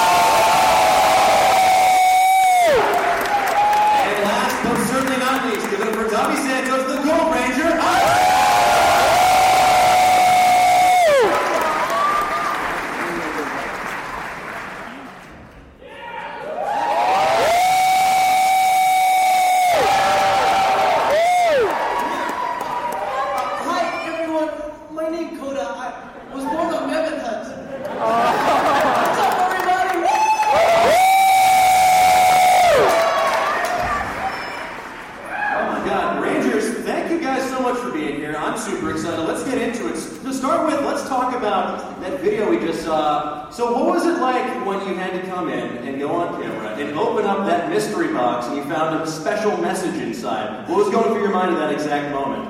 Well, I think everyone could tell what I was thinking. I pretty much lost my mind. Pretty sure a lot of it was fear because we were given those scripts like right then and then. We're like, just read it. We're like, oh, we haven't had time to prepare. Yeah, do I do it in that code away or do I do it like a normal person? And so if any of you guys like know about like the casting process, it's very long, it's very extensive. That was probably like the 9th or 10th time we had gone in, no exaggeration. So we had already done our screen test at that point. And a month goes by, I'm literally texting my mom every day. I'm like, I haven't heard anything, Mom, I don't think I got it. And then a month later, my manager calls me, he's like, they want to see you one more time. I'm like, really? I thought I proved myself by now. And so I go in, they give us these scripts, and like the nerves were like 10 out of 10, like it was unreal. And so it was like this huge sigh of relief because I worked so hard. I read with all these amazing actors, with the exception of James because he was in New Zealand. He's not amazing. Yeah, he's so amazing. So it was just like it was just an amazing like relief, and it was like just this melting pot of every positive emotion that you could possibly feel. Well, we saw a whole bunch of emotions during that blooper reel. Did that bring back any memories? Do you have a favorite memory from being on set while filming Dino Supercharged? Oh, yes. Oh, yes. There was none of Camille tripping. That was like every day. Multiple times a day, yeah. Multiple times, yeah. No, that was the best part. It's like, you could count, if you were feeling down, you could count on Camille tripping and making you I think filming in New Zealand was pretty nice. Anybody want to talk about when Darby, the frozen yogurt thing? Oh my gosh. Yeah, tell us about this. Just kidding. Okay, I missed one. There's a really funny blooper coming up in like the second half of the next season, so stay tuned. There are a few that are included in that. That was pretty fun. So spoiler, Actually, one of my favorite moments now that it's passed was the one episode where we were on the sand dunes. Yeah. We were coming down the sand dunes, and it was the funnest. It was so much fun, and it was great. The weather was amazing until it started storming. I mean, we all took cover except for you. Everyone took cover. It was great, and we were like, yes, we're wrapped at 6 p.m. We've been up for like 16 hours, and they're like, wait. Camille. Just Camille. Just Camille. We forgot we have one last shot, and it's you coming down the sand dune with your GoPro, blah, blah, blah, and it's storming. And I'm just like, But also, because it was storming, at least the sand wasn't like scattering everywhere, like it got into Dobby's mouth. Oh man, it was in my contact. How did that taste, bro? Oh, it tasted like New Zealand. Yeah, no, seriously, I still like when I take a shower, I still find sand from that day like in my and the moral support was great because the guys looked at me and they were like, ha ha ha ha. I'm pretty sure I was asleep, so I didn't laugh at it. When I was asleep and cozy. Yeah, you had to laugh for the team. So you've spent a lot of time in the suit now, but what was it like that first time you put it on and you were like, I'm a Power Ranger? What was that like? Hot and sweaty. It was very, the suit's very thick and it's very hot. I was like so nervous. Like the first time I was up in the suit, it was here at Morphicon when we got announced 2 years ago. And so I had all of these nerves. I was worried because you guys are great, but there's a lot of people in here. So I was definitely very nervous. It was like the first, big public appearance I'd ever done. So, doing it in this really thick polyester suit. So the sweat was real, but I can say I put my blood, sweat, and tears into this. Yeah. I'd say the first time I put on the suit was to film my morph, and there had been so much anticipation leading up to it, and I was just itching to put it on. It's just like, come on, guys. I knew from the beginning, but nobody else did, so I was like, all right, let's do it. And then once I put it on, I was like, gosh, this is so tight. But it was incredible. I think I legitimately shed tears, which was, a common occurrence on set, I'd say. But yeah, just filming that and being in the color and seeing it, being like, oh, it's actually happening. Oh my gosh. And it's like, it's really rewarding as an actor too, because like, when I was, from the time I was like 3 or 4 years old, I was that kid that was going out in his backyard or his front yard, dressed up as whoever I looked up to, whether it was a Power Ranger. I was a Power Ranger 2 years in a row for Halloween. I was a Jedi. I was Superman. So it was like really rewarding to kind of go back to that and find that excitement that really attracted me to acting to begin with. And like, as an actor, that's probably the most gratifying thing that you can ever experience. Wearing spandex. Wearing spandex. As you guys know, like I'm not a stranger to spandex, but that day I got to put on the Blue Ranger suit 2 years ago, and the boots had my name on it, and the jacket, the suit had my name on it, and I was like, finally, this is it. I'm putting on my suit, and that was overwhelming. And I'm pretty sure as soon as I walked from the door to here and then out, I was like, I just blacked out. I don't remember what happened. That was great. I'm sure it was great. I don't remember what happened. Oh, it's incredible. So what would you say is the best part of being a Power Ranger? Saying it's Morphin time.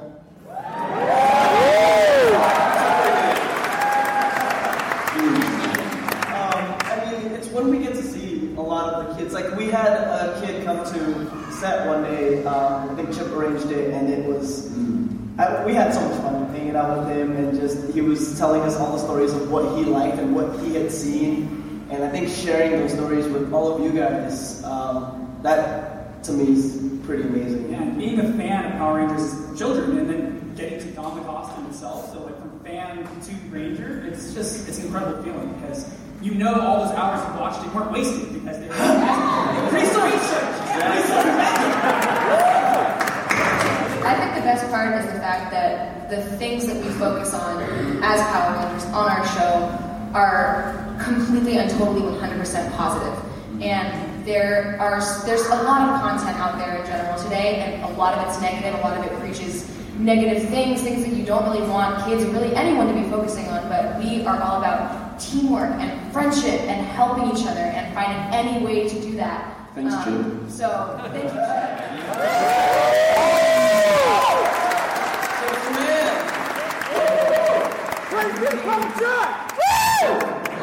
Yeah.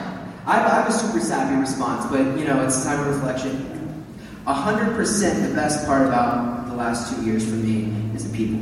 Because when I had no idea what to expect when I was really entering this journey, but I moved to New Zealand with these amazing young people that we're going to stay in touch for the rest of our lives. Made lifelong friendships. I made lifelong friendships with crew members in New Zealand, and then Chip Lynn, I gotta shout him out. He was the best boss / showrunner that anybody could ever ask.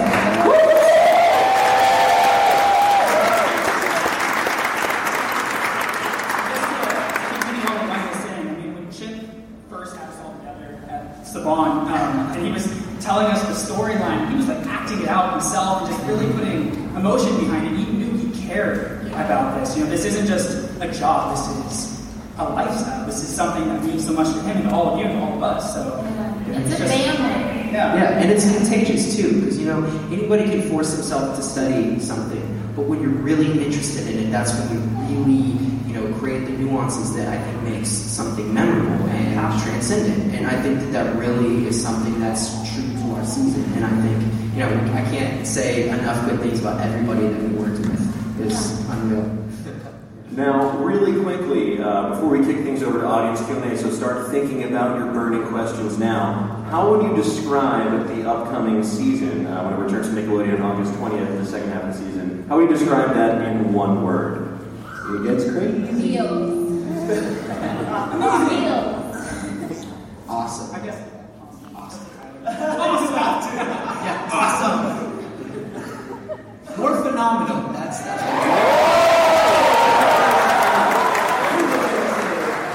Fantastic. So, guys, let's start lining up for some audience Q&A. I'd love to take some of your questions. I believe we have some microphones lined up, so please cue orderly. No pushing, no shoving. I believe they're taking some questions now. On my left, your right, stage left. All right. I love it. It's like playing person's word. All right. Do we have someone up there with a... I see that helpful Betty shirt. Yeah, can we get her a step ladder? I like that shirt, by the way. I have it in green. Yoshi, you take it off. Helpful Betty, right? Yeah, it's helpful Betty. Yeah, lift it off. Okay, you there. What is your name and what is your question? Don't take it off. Hello. Hi. Here? I don't know. My name's Amanda, and I just wanted to... Oh, hi, Yoshi. I'm actually part of your Yoshi Army.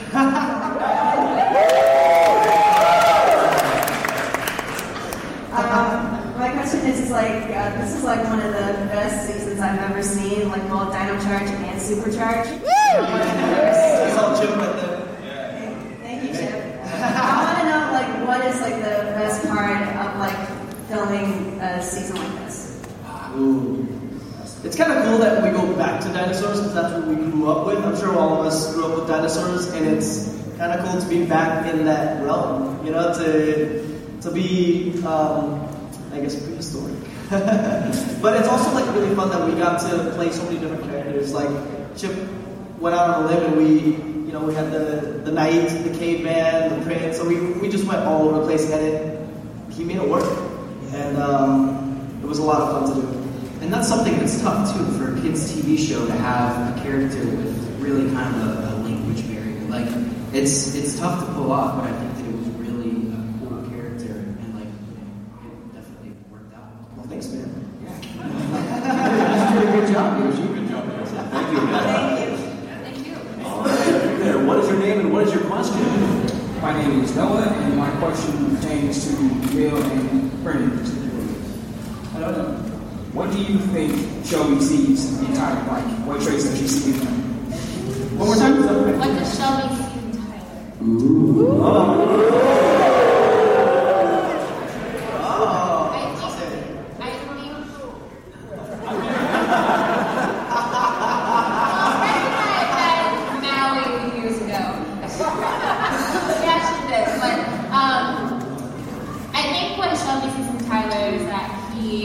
Was very selfless, and he always put the team before himself. And Shelby was always looking for belonging. She wasn't a kid at school who was super popular or had like a ton of friends. She wasn't widely loved. She was deeply loved by his family. And Tyler was the person to bring that together. So for her, Tyler was the person to bring her to a place of belonging. Aww.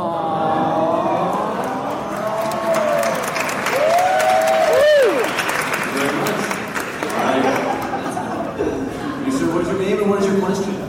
My name is Dominic Zeta, and I got a question for Can you hide? Hi. Before you got the role of Shelby, were you a fan of the Power Rangers franchise? Yeah, I was a fan. He wasn't a fan. When I was growing up, I'd watch it.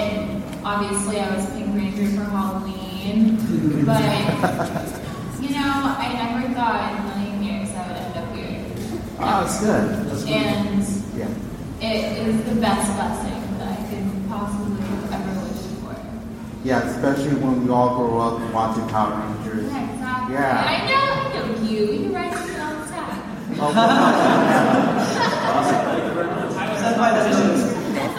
All right, you there. What's your name and what is your question? My name is John, and no question, I just want to say thank you guys for everything you do. I watch the show all the time. I talk about it on my channel. You guys are awesome. You're great, and you rock. What's your channel called? What's your channel called? My channel? Yeah. Mr. Winnie Productions. Well, thank you, man. Appreciate it. Thank you for watching. Oh, yeah. It's not possible without you guys. This fan base is amazing. It's always been super important, super receptive. And it's really fun interacting and seeing what you guys, what your opinions are, what you guys think, and it really it doesn't go unnoticed. We really do pay attention to it. It's nice to hear all the praise because it keeps us going in the dog days of the shoot, which it's a long shoot, so it's definitely nice to have such amazing fans. All right.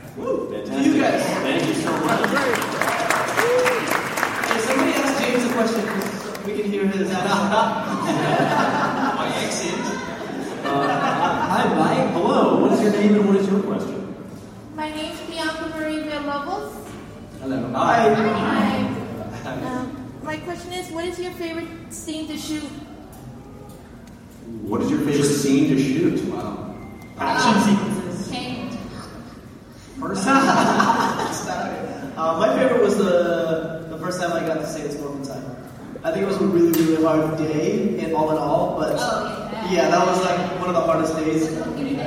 That was the Peter Day, the in the beach. It was pretty tough just because of like how cold and windy it was. It was a tough day. But in the morning, I got my assignment, and the very last page it said, "Coda, it's Morphin Time," and I was like, "Today's the day." Can I tell you guys, when I watched the playback, and it was the Peter episode, when he was running out of the cave, when I watched that playback, I gained a whole new respect for Yoshi. That day was freezing at the beach. He was like in little shorts, his shirt was all ripped, and like no shoes. It was on the beach, so the tide was coming in, so he was like getting wet, the waves and stuff. No, we weren't. I was in my zone. I was like, It was happy intense. place. The sun was setting, so we literally had like probably 10 minutes to film that. And so the director was like, "Yoshi, are you ready?" He was like, "Yeah." Immediately, he was like, "Ruined my whole life." It's hilarious. It was like Baywatch meets 8-Man.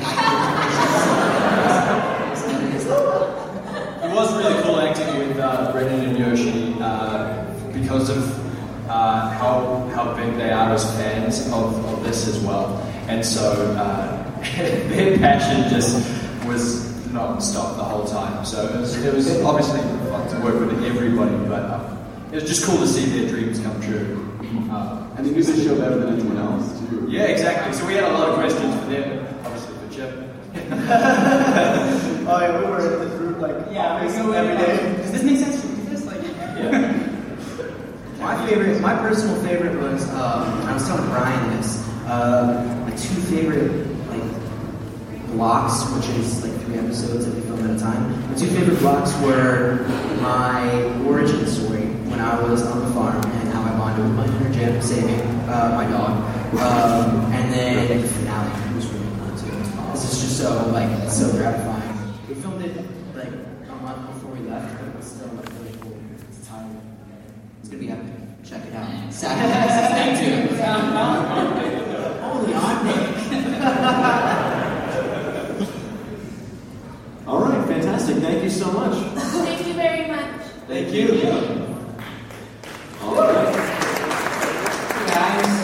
Hey. My name's Max, and I'm, in my opinion, this has been one of the greatest seasons we got since Saban bought back the rights and everything.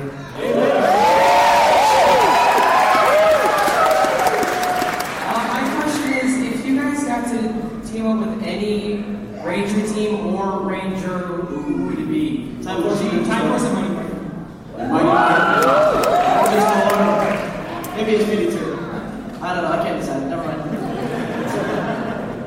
Dare I say Ninja Steel?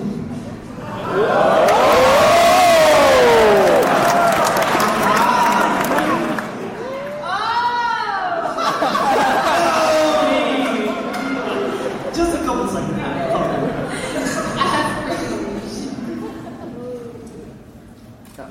All right. That's it. Hello there. Hi, my name's John Hale from the Armored Rangers. What's up? That's a dope costume, man. Thank you. I like the color. Yeah. So my question, I like behind the scenes stuff. What is your most embarrassing moment on set? That's a long-winded question. For me personally, it was when I first filmed my opening sequence. I don't know if you can tell in the opening credits, but I'm crying. I was incredibly nervous, my first, professional gig, and they're like, "All right, so now look at the camera and smile." It's like, what? What do you mean? So we had to shoot it over and over again. There's this, camera on a track rolling towards my face. They're like, turn your head clear, smile. And then I start crying, and they have to fix my makeup, and I'm like, I'm so sorry. It's so complicated. It got better from there, I promise, but that was embarrassing. Mine's in an episode yet to come, so I Tweet me about it. Stay tuned. Will they know it when they see it? Probably. There are a lot of moments people know. But I think a lot of the best moments that were behind the scenes were the days where we were super tired in the Dino Cafe and there was some food involved and it always ended up getting thrown. Something. It always ended up in somebody's face. And, we just went from mature adults straight up to third graders. Well, I guess people do that too. Yeah, and we just play with each other and have so much fun. And I hate to keep throwing Camille under the bus. Honestly, it was awesome. Awesome. Well, thank you so much for your question. Unfortunately, we only have time for one more question. I know, but don't worry, we have some really cool stuff coming up after this. It's not the end. We have some cool surprises, so trust me, it's going to be rad. So much pressure on you. Yeah, you got it. Good.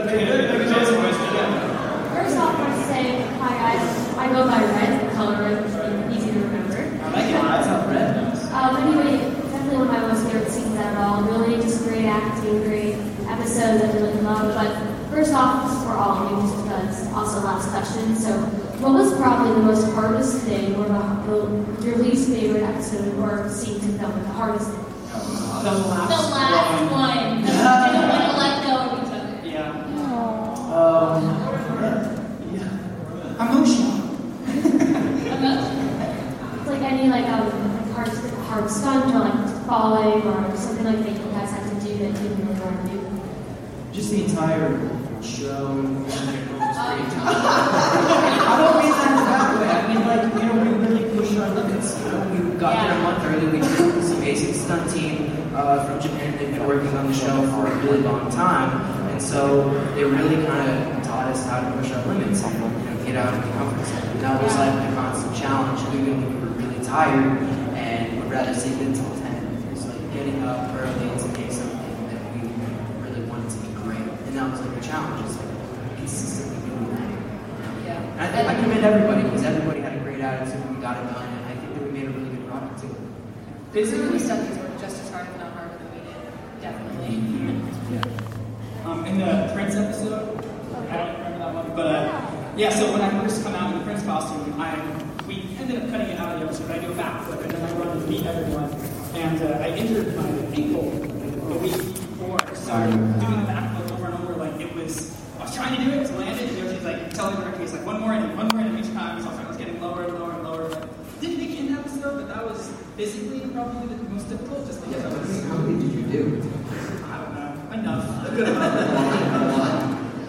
I think for me it was just sometimes you'd be up super early and it was cold and my costume doesn't really have much room for warmth. Yeah, I guess it was sleeveless and short shorts. Well, you were a caveman, so. Yeah, and the hardest thing is I had sandals and whenever you step anywhere, just it would be wet and that was the hardest thing for me. But Awesome. Thank you so much. Thank you guys for great question. Now, really quickly, folks. Obviously, you guys are a very important part of the Power Rangers fandom.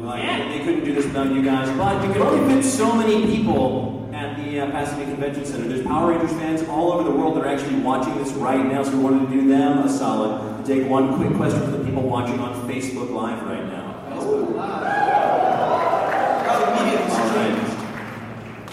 Hey guys, I'm representing the Facebook Live audience. They're controlling his actions. Yes. So they just wanted to know if you could sum up your time filming the past 2 seasons.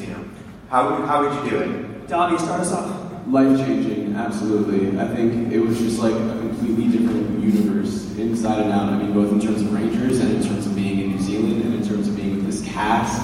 And with the crew, it was looking back, it was kind of you're in this crazy dream and then you're just and you're back here. Yeah. So I think summing it up, it was just this surreal kind of just blessing, honestly. That pretty much sums it up. Yeah. It's like a dream. Agree. I concur. Yeah, we just don't want to say goodbye. But seriously, it's like a dream. It's you're sleeping and you wake up, it's like, Mom, I had a dream I was a Power Ranger. But it's real. It's Something like amazing. Yeah. Hey, it's awesome. Well, thank you, fans at home, for asking that delightful question. I feel the contents of my heart have been thoroughly warmed. Thank you again to all the fans. Thank you to the cast for being here today. But before we officially close our panel, we have a few more surprises for you, as I mentioned. So, let's take a look at some of these scenes from upcoming episodes of Power Rangers Dino Supercharged. August 20th, Saturdays at noon. Now, guys, before we let you go, we have one last special sneak peek for you. We wanted to give you a first look at Power Rangers Ninja Steel, which will debut in January 2017 on Nickelodeon, so let's take a look. Alright, now guys, I want to do something very special for all of you since you're here with us at Morphicon right now, because we have the opportunity for the first time to meet the cast of the Power Rangers Ninja Steel. But before we do that, once you're a Power Ranger, you're always a Power Ranger. Once you are a Power Ranger, you're part of the Power Rangers family. So I'm going to ask the cast of Dino Supercharged, the current family members, to help introduce the new family members that will be joining us. So I've got some envelopes. It's going to be kind of like the Oscars, but way cooler. So, Brandon. All right. Will Schufelt as Brody the Red Ranger.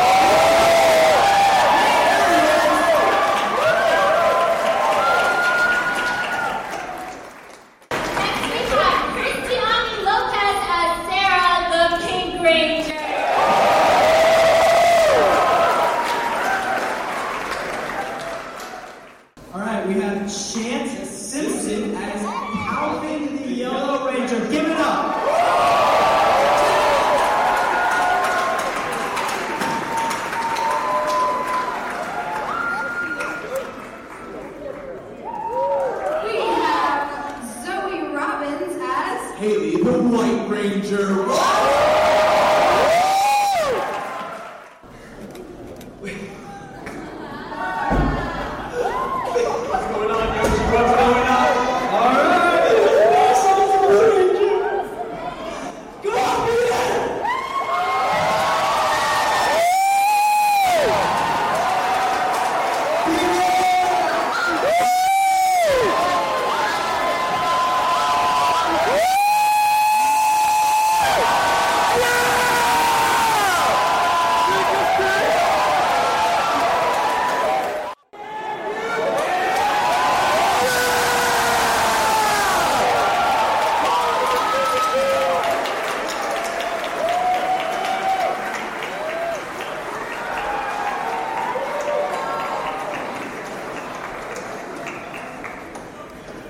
How's that for a surprise, you guys? Oh my God! Power Rangers Ninja Steel! Awesome, guys. Thank you again to everyone for coming today. Thank you so much more for coming. Dino Supercharged new episodes August 20th on Nickelodeon. Power Rangers Ninja Steel coming 2017 on Nickelodeon. Guys, this is the kind of thing that can only happen here at Morphicon.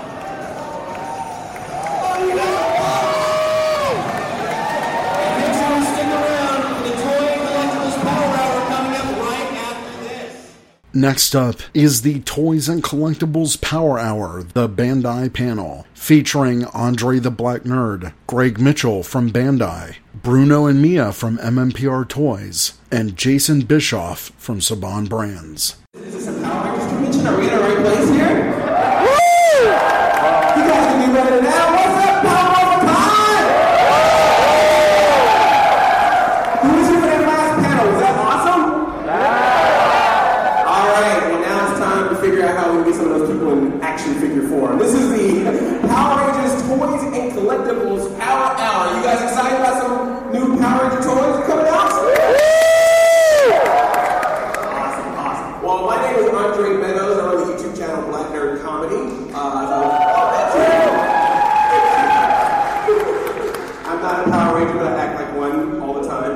Sometimes at night, don't ask questions. But I like Power Rangers so much. It's always been a fun franchise for me for several years. But specifically, those toys, those action figures, the ones that I've had, the ones that I tried to beg my parents to buy, the ones that I'm buying now as an adult. I'm like, see, Mom, I got it now. Use my own income to buy that Power Ranger toy. And it's just really exciting to do this panel. And we got some wonderful people who are here to talk about the upcoming and something to do and some of the future Power Rangers merchandise. Let's bring some of you out right now. We got Greg Mitchell from Bandai here.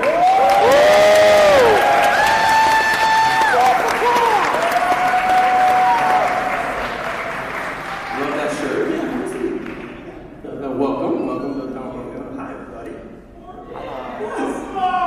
Now, you might have seen these next people on YouTube as well. We even have a little video clip for them. That's right. Give it up for Bruno and Neo. Give it up to our toy.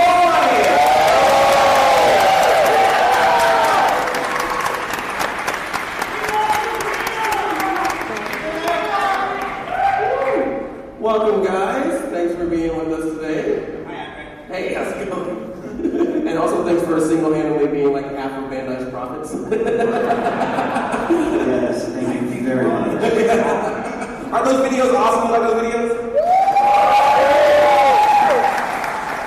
And finally from Saban, we have Jason Bissar.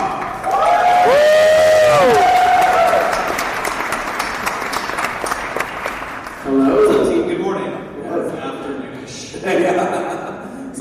So like I said, Power Rangers has been around for a very long time in toy form as well as in series form. So I'm just curious down the line, do you have a favorite memory, like a Power Ranger toy specific memory that sticks with you? I'm diving in. So the scene 23 years ago. It was Toys R Us. So this was like the first fall of Mighty Morphin. And I'll distinctly recall that my uncle had been in from Germany. I hadn't seen him in a couple years, and he wanted to do something special. But this was back in the days when you would go over to Toys R Us and you'd have to get like a ticket in lottery to see if they had something for that day, if a shipment had come in. If anybody remember those days? Yeah. So, unfortunately, they were all out of tickets that day. We show up, and of course, it's like barren. There is nothing in the aisle except for maybe like the two-headed parrot and maybe some eye guy figures left over, warming the pegs. And I remember all these parents and other kids kind of looking disappointed and stuff. And this is back in the day when Toys R Us like stacked stuff on top of the shelf, if you remember that. And there was a sales associate on the other aisle, the other parallel aisle to us that was adjusting something. And all of a sudden, and I swear to you, this actually happened. It's like an Excaliburian moment where from the top rack, some non-disclosed box drops, and there, solely sitting, is one perfect Dragon Zord and 8-inch Green Ranger fig. And I remember thinking like, holy God, this is my moment, right? And I don't remember much beyond blacking out and going home and just kind of cradling it for years after that. That is my favorite Power Rangers toy moment.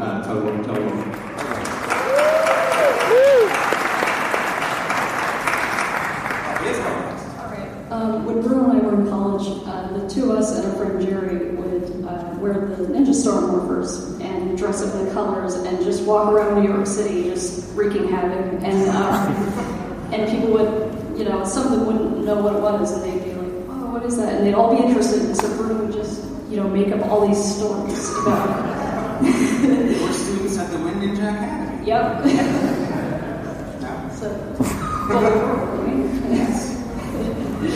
And it was just a lot of fun. And there was that time that you and Jared were playing with my toys when I went back to New Jersey. Yeah, I took a Crystal Saber. We had an epic battle. Without me. Without you. Don't worry, they've had many epic battles together since then. Oh, yes, many battles since then. So I was season 3 that I started building my little cities to do my primitive stop missions out of my wood shop at my summer camp. I built these little cities for the Ninja Megazord, and I tried to build them on the Falconzord. And back then I didn't have the computer effects, so I had to do my own explosions. Go to like Chinatown and buy little fireworks. And, sometimes when you drive to Florida, you guys ever been to south of the border? Anybody? By lots of like massive. Oh man, I bought so many terrible things that I ruined a couple of toys with explosives. That's how I do the explosion. And that, and maybe I'll stop there. But yeah, my early animations. Oh, I was going to retweet this. I'll keep mine quick because I know I have to move, but I didn't grow up with the franchise. I'm a little older. I don't look it, but I'm a little older than most of you guys.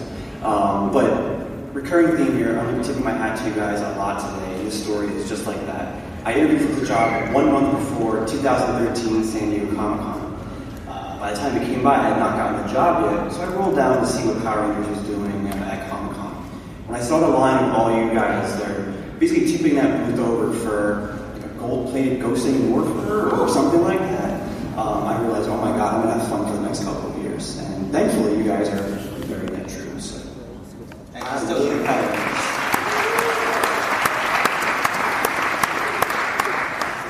I worked at a toy store during Christmas time, and if you ever wanted to see grandparents fight,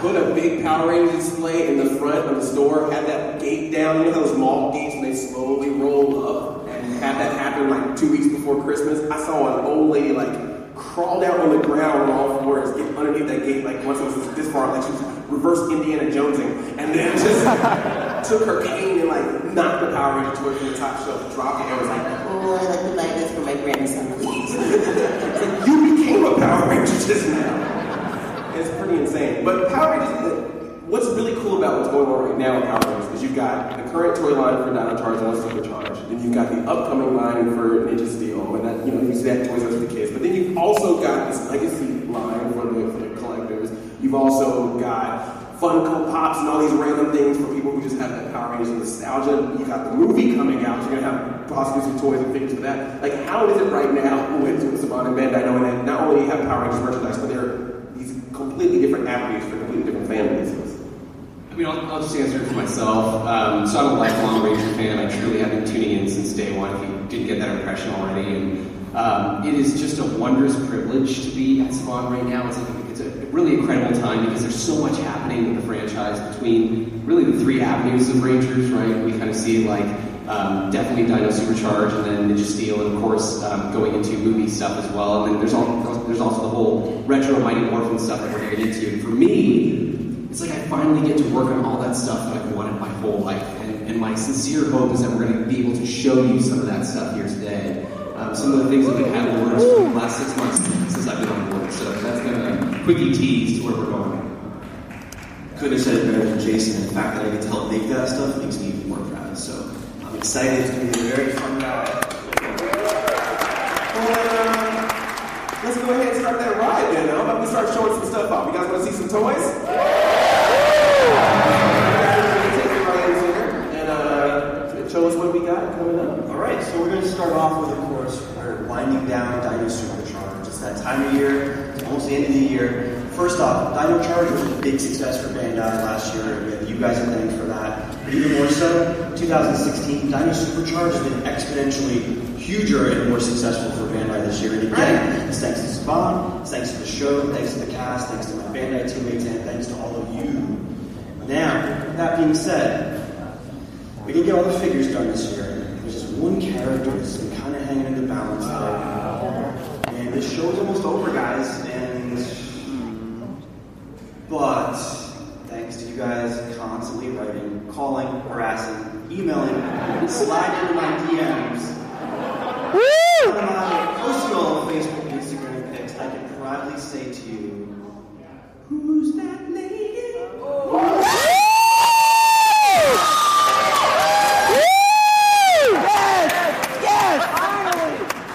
Power of the people have spoken, and they've spoken her name, Lysandra. So, I like to think I've built up a certain level of credibility with you guys when I talk, but the next picture will show you they're actually 3D sculpts. She does exist, and she will exist. So keep your ears and eyes open for the next couple of weeks. I'm going to tell you when she'll land, how she'll land, and she'll be part of a bigger initiative too. You guys kicked forth with the Ranger Keys. You showed retailers out there that there's a little bit of characters that haven't gotten done by the end of the year, that even when that show is off the air, you guys will show up and represent and buy them. So she's going to be the ushering in some cool new stuff, and thanks guys. You can be louder. Sorry. Louder than that for Sandra.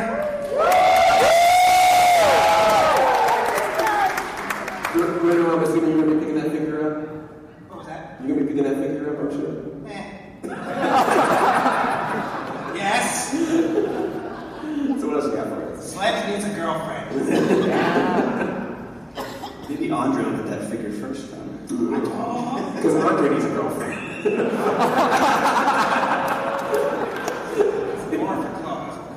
Alright. Morphin Claws will take care of everybody. Don't worry. So, how stoked you guys for Ninja Steel after seeing that preview? Awesome! So, we've had the pleasure and pride of working on Ninja Steel for a while back in the office, and we're finally letting that stuff kind of come out and be seen this Power Morphicon. You guys saw it first. San Diego didn't see it. It was all for you guys first. Pretty much, if you go to the next slide, there's a kind of a comprehensive view. Some of the stuff you started to see online last week, Shane might know your name, as well as the cool stuff that you saw in our booth today and yesterday. So, Ninja was a great series in Japan. Ninja Steel is going to be an even better series here in the US. And we've got newness throughout the entire line, whether it's Zords, Megazords, figures, role-play stuff, you name it. Checking out the next slide, you're going to see the Ninja Power Stars. So you guys know them as these big, bulky electronic things in Japan that were very cool. We've come up with a new, cool way that you'll learn about in the coming weeks to play with them here in the US and collect them. If you're a little too old to play, we'll give you reason to collect as well. And if you're young to play, young being, anyone's age in here, they'll be made and built to throw, shoot, and do all kinds of fun and potentially dangerous things. All right.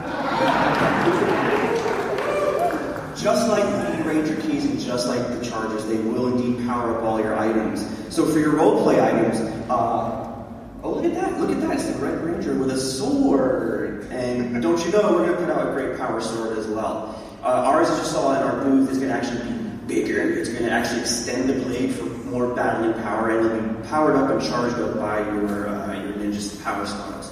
And that little odd-looking thing next to it that you might have recognized from Ninja as a kind of like a peripheral battle weapon that wasn't really in every episode. Well, thanks to the imagination of Saban, Chip, Brian Castantini, and Bandai, that is actually going to become the all-new Power Morpher. So that Morpher will be powered by the Power Stars. It will also have battle modes, so you can battle and morph with the same great toy. So with that Power Morpher in one arm with the sword in the other, Bruno will be unstoppable. Help us all. Because of the excitement of the Series 2, and just we were trying to constantly look at new ways of doing things at Bandai and try to put some more fun, different fun, interactive and innovative fun into our toys. The Power Stars are an interesting piece of asset that we were able to turn into something new and morphing transformative. So if you look at the video loop it's about to hit now, we've come up with a way to engineer Power Star toys to also, with the flick of a button, that Power Star is going to morph into a very cool Zord. This happens to be a little helicopter Zord. These are brand new Zords we're calling Megamorph vehicles. So they'll look like a Power Star. With the flick of a button or a flick of a wrist, they'll now morph like magic into a vehicle. Motorcycles, helicopters, they'll come with a Ranger figure each, and they will essentially be our cool new Zord SKU for the year. Nice. Any raw emotions and reactions from our toy guys up on this table? Beautiful. This totally makes me think of, like, do you remember Mask? Yeah. Woo! There's so much feels baked into these couple items, and I can't spoil anything, but man, it'd be so awesome to see some of the stuff actually in the show. So we'll have to kind of see how it goes. But oh man, it's so cool. Yeah, really good collaboration between us from a production standpoint on TV as well as on toys, which we love. And the next SKU will be a slightly priced up version of it. It's a Megamorph Battle Station. So same conceit, it's a bigger, more plussed up star.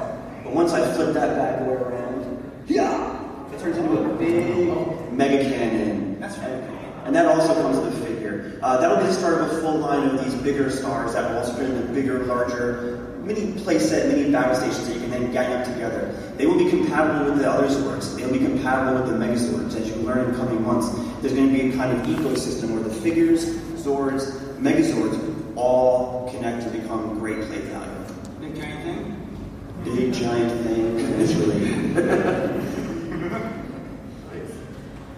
All right. For the Megazords, we're very proud to say that we took the design that you guys saw in Ninja, where the kind of, for lack of a better word, Zordbot kind of commands and controls the Megazord in the chest.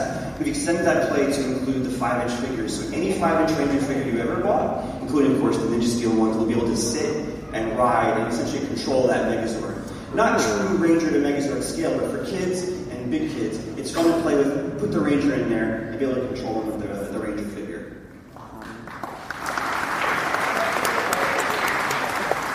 I don't know about you guys, but I cannot wait to see what Bruno and Mia put together with just kind of this idea of big giant thing kind of on steroids. Can't wait, guys. It'll be ridiculous. Yeah, I want to see Bruno in there. I'm sensing a new intro video. Yeah, please put me in there. That'd be great. It'll be their biggest green screen adventure minutes.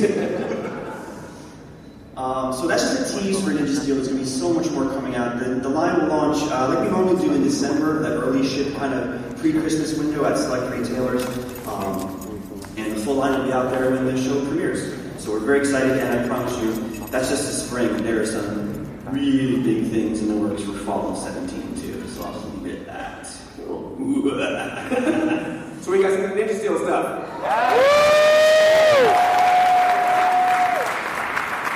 It's good stuff. I'm really excited, but I feel like there's something else that's coming out next year for the Power Rangers. I heard Lionsgate might have see the picture too. Not the Hunger Games. The Power Rangers movie we are proud to be master partners on. We can't say much yet because there's so much to learn from Lionsgate and Saban in the coming weeks and months, but we did want to give a special shout out to Toys R Us because, as you guys might know, since San Diego Comic-Con and displayed in all their glory in our booth, the movie figures will indeed be premiered in a legacy format like you guys have so nicely come out and supported in the last few weeks. They're going to be gorgeous, they're going to be beautiful, and the legacy format version of them will be exclusive to Toys R Us when the movie comes out. They've been great partners. We've all learned to shop there and go there as our primary authority for legacy stuff, so Toys R Us is right there with us. That's all you get for the movie now, but please stay tuned. All right. Well, Jason, I believe you have some interesting things to show us as well. I mean, we have the toys, but it seems like Power Rangers become this pop culture thing that you can kind of incorporate into other types of merchandise, right? Yeah, I'm so stoked to be able to show you some of the things we're about to talk about. So yeah, we're kind of, as a brand, we're there now. We're at that retro cool place where we enter the zeitgeist and we can finally activate new categories that we've never played in before. But before we get into that stuff, I want to show you some of the things that you may or may not have seen that are just now popping. And please pardon the pun, but check out the next slide. So, you already know about these. This is kind of like mission 1, day 1, what are we doing? So I showed up on site and I said, we've got to reinvigorate the Funko stuff. We immediately gave them a call. Some good buddies over there. We were able to turn this around. So we completed the initial set. You know, back about 2.5 years ago, we had done Red Ranger, White Ranger, Pink Ranger. It was a little premature for its time, just being completely honest. And they sold well, but we didn't ultimately grow the line. That being said, as I teed up just a second ago, there's so much happening right now on the Ranger front, it's hard to deny the excitement. And that's just across the board, from fans, from retailers, period. So calling Funko was a really easy call. They're very much so behind the brand in a big way. You can pick these guys up in stores now. They're going to be around nationwide.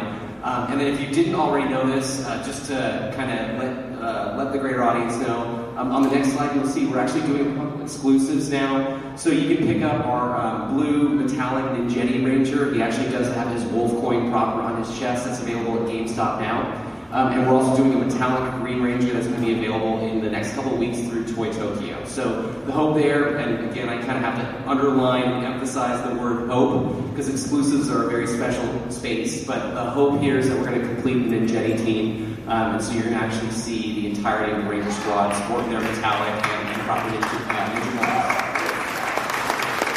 But that being said, there are... there's a lot of folks out there that weren't around for the initial run of Red, White, and Pink, right?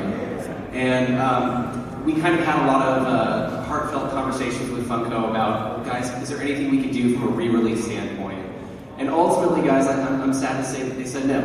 They said, hold on. From a Funko perspective, they're very serious about once we've done an initial release of something, we want to honor the fans that were there the first time around. We don't want to just re-release it the same old way. Some fans have noticed that the sculpts on the latest round of figs are a little bit different. They're a little bit tighter than they were a couple of years ago. So again, to kind of satisfy the entirety of the family, why don't we check out the next slide? Coming next spring, we are going to be doing lots of new Funko figs, not the least of which are these three. We're going to be doing, they're not re-releases, they're brand new sculpts. Head to toe of Red Ranger, White Ranger, and Pink Ranger, and they're going to be part of a much broader assortment of new figs that you've never seen before. And I wish I could tell you more, but we're going to stop there for now.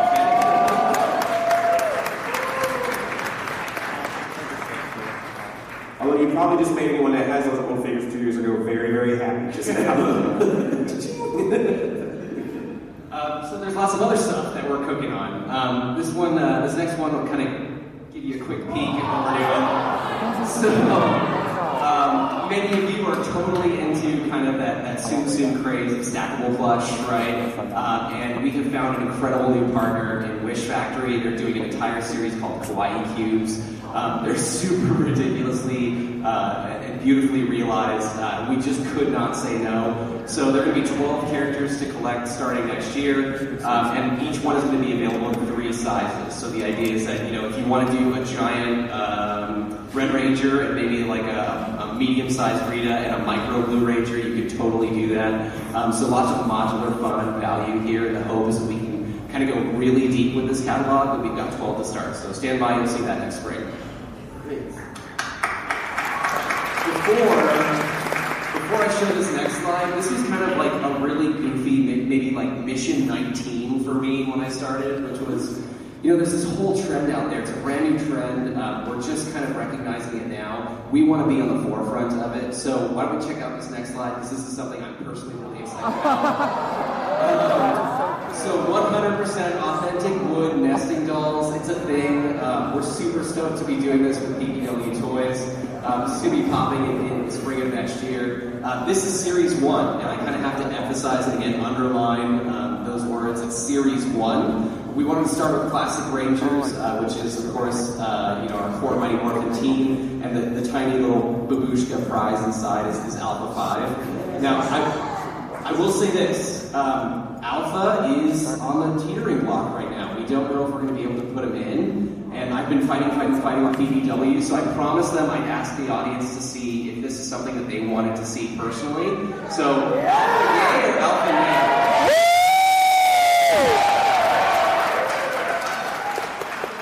I think the is habit.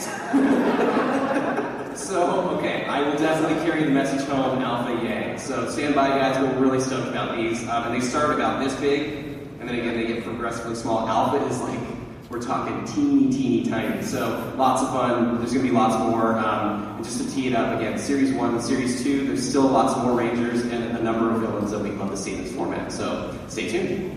Nice. Thank you so much. So Acme Archives, whether you were familiar or not, this is definitely a partner we're dialing to 10. So we've made a number of changes in the last couple of months, and this is something that we're really trying to grow Ranger stuff beyond just your shelf, right? We want to grow it onto your wall.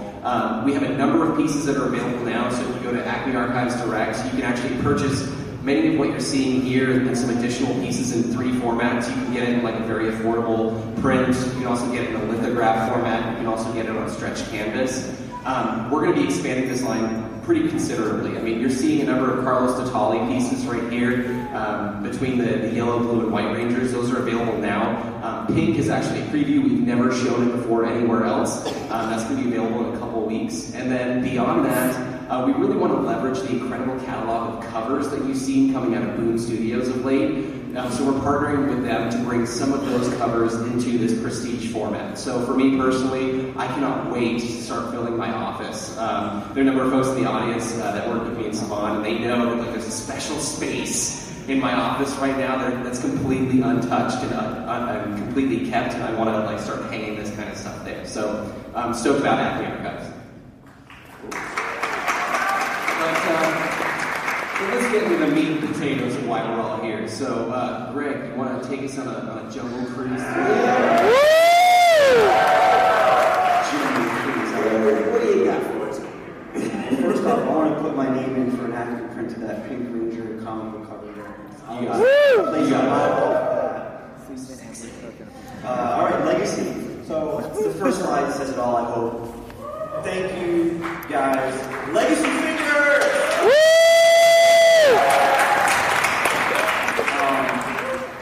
Jason and I often speak in similar tones. We talk about personal crusades. The legacy figure has been a personal crusade of mine and my teams for about a year and a half now. The retail buyers came around. The straight to the property has come around because, as Jason said, we've always been a very evergreen property. We've always wanted to be comprehensive, every ranger and every figure format and size of that kind of range. And now that retail's waking up and going, my God, these guys are serious, and there's tons of rangers that you guys always come out and pick those pegs through when they launch. So huge success. If you can find them right now, thank you. Good luck. If you can't, thank you. It's a great problem to have for us. We promise that we will be making those trucks actually arrive at the stores, all you hijackers. It's actually the plot of Fast and Furious 8. You don't know. Vin Diesel is stopping trucks to take legacy figures. Yeah, Dwayne Johnson called me personally and asked me for a case. You're not Rangers anymore, you're family. But I love this meme because it captures, of course it's fan-made, and it captures the essence of what has made this so exciting since Comic-Con a couple weeks ago. And once you guys get these in your hands, the feedback's been phenomenal. They're so posable, they're so playable. Social media, obviously what Bruno and Mia have done with the figures makes us so proud. So wait, real quick. That SDCC exclusive video that you guys did that did the full animation. Oh my goodness. Bonkers, right? I actually had to stop and park and watch the video as opposed to just listening on the radio. So kudos, guys, good job. Thank goodness there's figures out robust you can do that kind of stuff with. And on Instagram, the kind of collections crew, like E&M Toys, all you guys grabbing these in your hands, putting them in front of the lens, and showing the world how awesome, how playable and beautiful they are. So thank you guys for that, and it's our pleasure to bring them to you. Keep so good. We will. Well, great kickoff to the next slide, Bruno, as if you know what's going on. So fall 16, that's the wave that's on shelf right now, as you guys know. And in Comic-Con, we showed you what the late fall wave will look like, too. We finish off Ninja Storm, at least the first set of Ninja Storm, in wave 1. So we can get right into wave 2, bringing in another series alongside Mighty Morphin. And that includes Boost. And that includes Boost. You would love it. And that is wonderful, and we're very happy. Now, before we give you any sneak peeks into the future subsequent waves, I want to stop it right there. The next slide is very simplistic, but it's also very poignant. We've heard everything about weapons, accessories, we need more battle gear for Mighty Morphin figures. Here's the background. We love building Megazord, we hope you guys do too. Every time you complete a team, you can complete that team's Megazord. But you're right, sacrifice there for price. Room in the box is indeed, sometimes the weapons just don't fit. So, we've heard all your, we won't say complaints, we'll say encouragement. All your encouragement to get the weapons out there to complete your Mighty Morphin team for real. And I promise you we are concocting some very cool ways to do that. That won't stretch your dollar and will be absolutely meaningful purchases for you. So, thank you for the feedback. Whoever did that sweet Facebook mock-up of the packaged version of all the battle gears, thank you. We love that kind of stuff. We're looking at it at the office and going, that's one good idea. Very nice. They listen. We listen. It's not proven by now. We listen. So next up, as you guys saw, we showed up to Wave 3 at San Diego Comic-Con, so you know that you'll be able to complete Mighty Morphin at that point, and you'll also be able to complete in space. So what happens at Wave 4? You're going to get brand new teams to kick off with. No one knows what they are yet. which you guys will in the next 30 seconds. That's right. San Diego Comic-Con didn't get this. Power Morphicon gets this. And where is this? So in true fun fashion.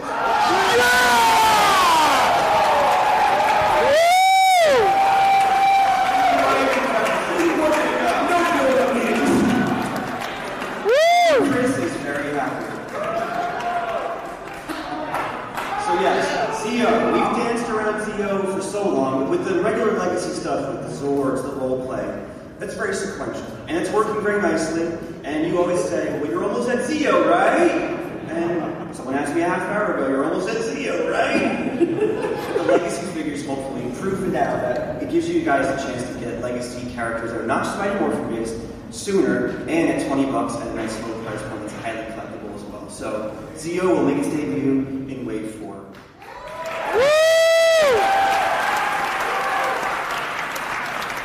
Zio is so happy. He was standing by that door for so long. Like, hurry up, Mighty Morphin, we're next. So, any Zio fans up here? 2020. Does anybody at all like that Zio Gold Ranger?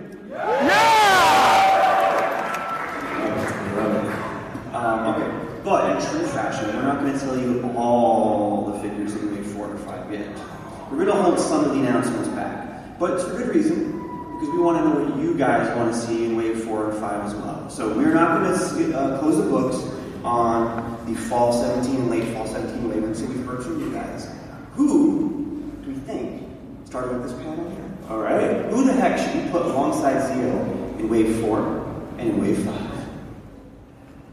So me, Bulk and Skull. I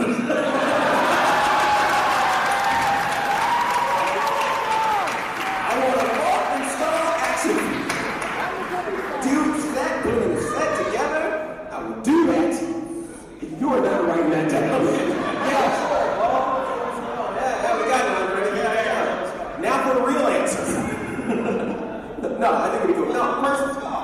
No, I will. I'm serious. I won't Bulk and Skull. No. Well, I'll let you go. Because Bruno, I think you got Are we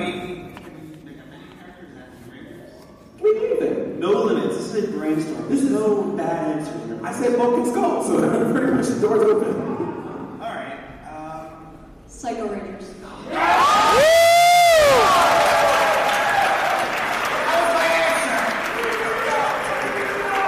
She's making a scene at the Saban Fair. Alright, so Bruno, you gotta get something else then. She said Psycho Rangers. How about Time Force?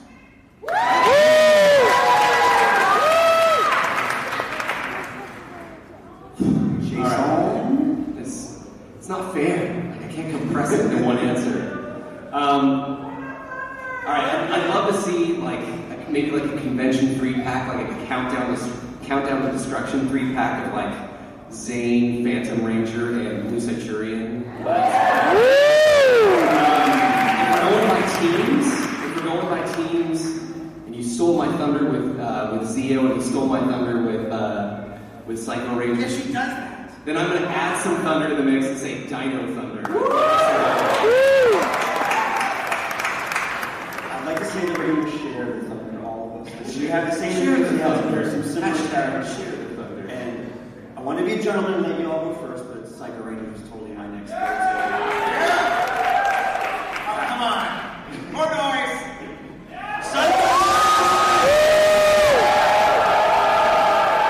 By the way, I know how you guys work. Do not put the word confirmed before or after what I just said. I see the post. I know what happened. I already tweeted. I heard from the Saban's cousins with male handler / that's Psycho Rangers coming out next week. No. What about you guys? What teams would you like to see? STD! I heard, okay, hold on. I heard RPO. SPD! Speed Rescue. I heard Jetty. SPD. I heard SPD. I heard Nature. I don't know. What?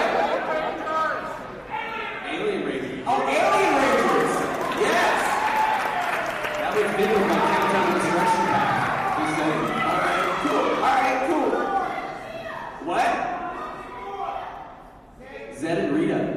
Oh, Lord Zed and Rita. Yes. Wait a minute. You guys want bad guys too? Lord Zed and Rita, Goldar. Yes. I'm adding one more. All right. We'll think about it. Cool. All right. Thank you guys. All right, we're gonna get some applause going to see how some of these sounded.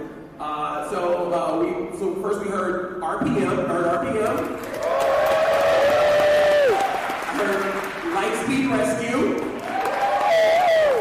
I heard Zordon.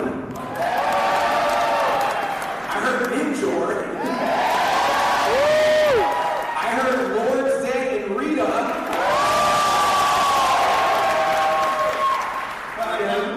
And then we also had Time Force. Dino Thunder. Psycho Rangers. And Broken Skull. Is that pretty good? You want to take that back to the lab? Take it back to the lab with a pen and a pad. Yeah. And then just one more request from me.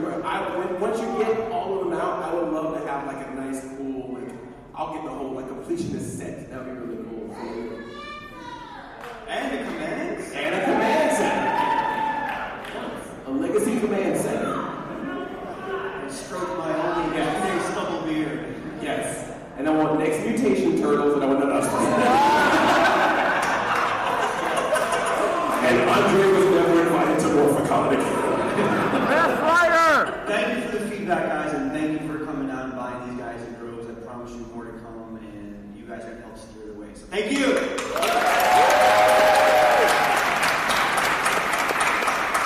Hey guys, can we just really quickly acknowledge and give it up for Greg? Like, what an incredible person he is. This is my third Morphicon, and I cannot tell you, 4 years ago, like just, you gotta get on Twitter, man. Like, I've been searching for you on Twitter, and it just doesn't exist, but... Instagram. Greg's an incredibly collaborative person, and truly, I mean, you can see it in what we're talking about here today and how we're doing things and what you're seeing on the show floor today. Like, that does not happen without a labor of love, and we're just so spoiled as a fandom to have him. So thanks very much, man. Thanks for being here.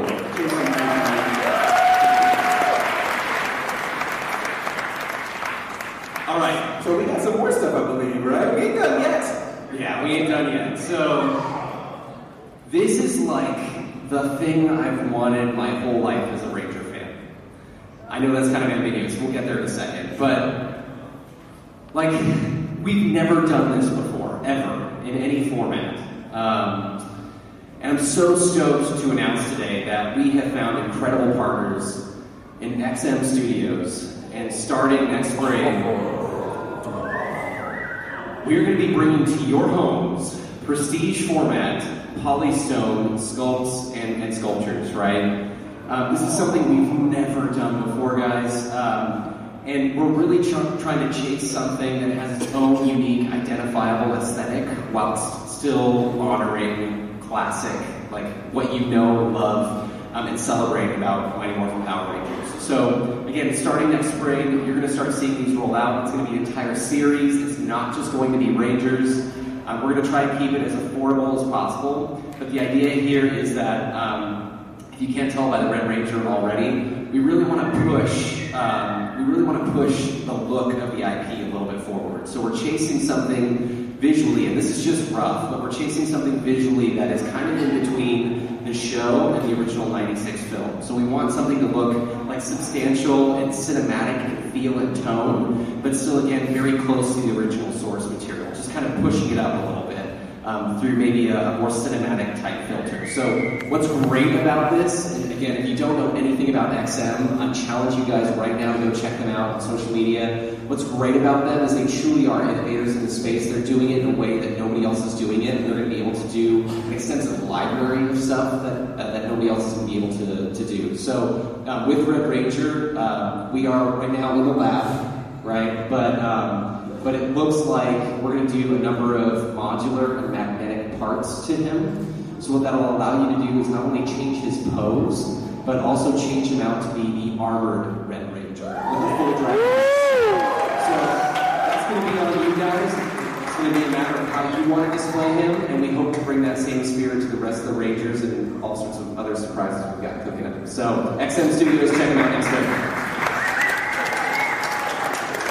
And then on the opposite end of the spectrum, still kind of in that statue range, we have found incredible partners in Project Triforce.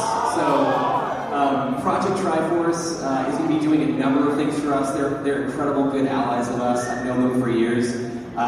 We're not showing it today, but they are actually going to be our home for prestige format movie collectibles. So you're going to be seeing a number of statues based on the movie and other stuff in the movie coming from Project Triforce. But one of the big anchors for this is, again, trying to be very mindful and respectful of fans collecting the entirety of the team. So they're doing an entire series called Moments. And these are just mock-ups, but we're going to cycle through a couple of them so you can see what's going on. The idea here is that the base is Zord-inspired, and each Ranger will come with kind of a toy version of their Zord. Some of this stuff is subject to change, but you'll see kind of where we're going with it. Super stoked on it. So these are going to be about 8 inches tall. I think they're going to run, and forgive me, don't quote me please, but I know you will. I think they're going to run about $40. And you're going to be able to pick them up at some new places that we've never been in before. So stand by on that. But yes, we're gonna show the whole team soon. But we're getting there. We're really stoked on this, and they're super cute. Yeah, that's what's going on with Project Triforce. Bravo.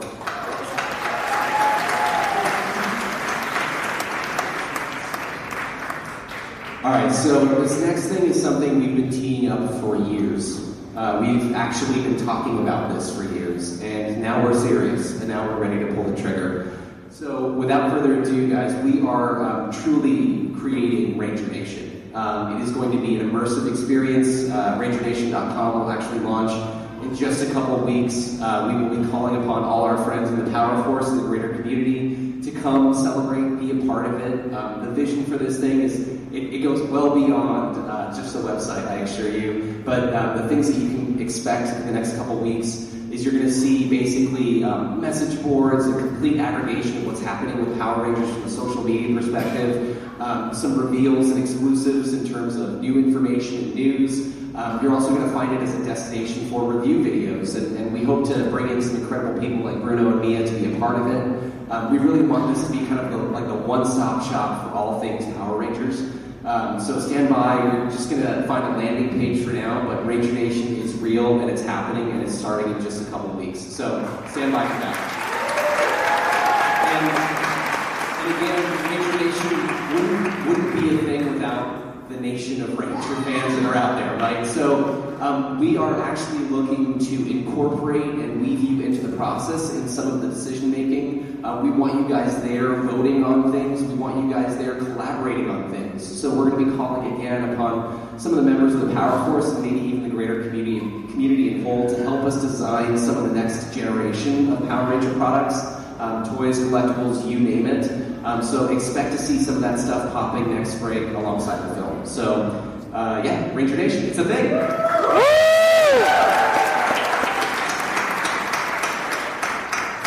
I just personally think it's so awesome that you guys work so hard in checking in with the fans and working with the fan base, and that since this franchise has been going on for so long, figuring out the ways of, like you said, still respecting the original source material, but now helping the people who watch Power Rangers, you know, the early editions in the 90s to still be able to enjoy it, but having enjoyed it in the age group that they are now. But the reality, guys, is you guys have carried the torch, right? Like, please do not forget, I come from the community. Like, for 20 some odd years now, I've been hanging out and watching what's been happening on Ranger Board, what's been happening in the last decade or so between Greg and Bruno and Mia and Andre, and just the multitude of friends and family out there that are really a part of this community that carrying that torch. All we want to do is we just want to light it even stronger, make it even brighter, right? But you guys, you own this thing. Like, we just want to augment it and make it even bigger and more exciting for you and for new people that have never seen that light before.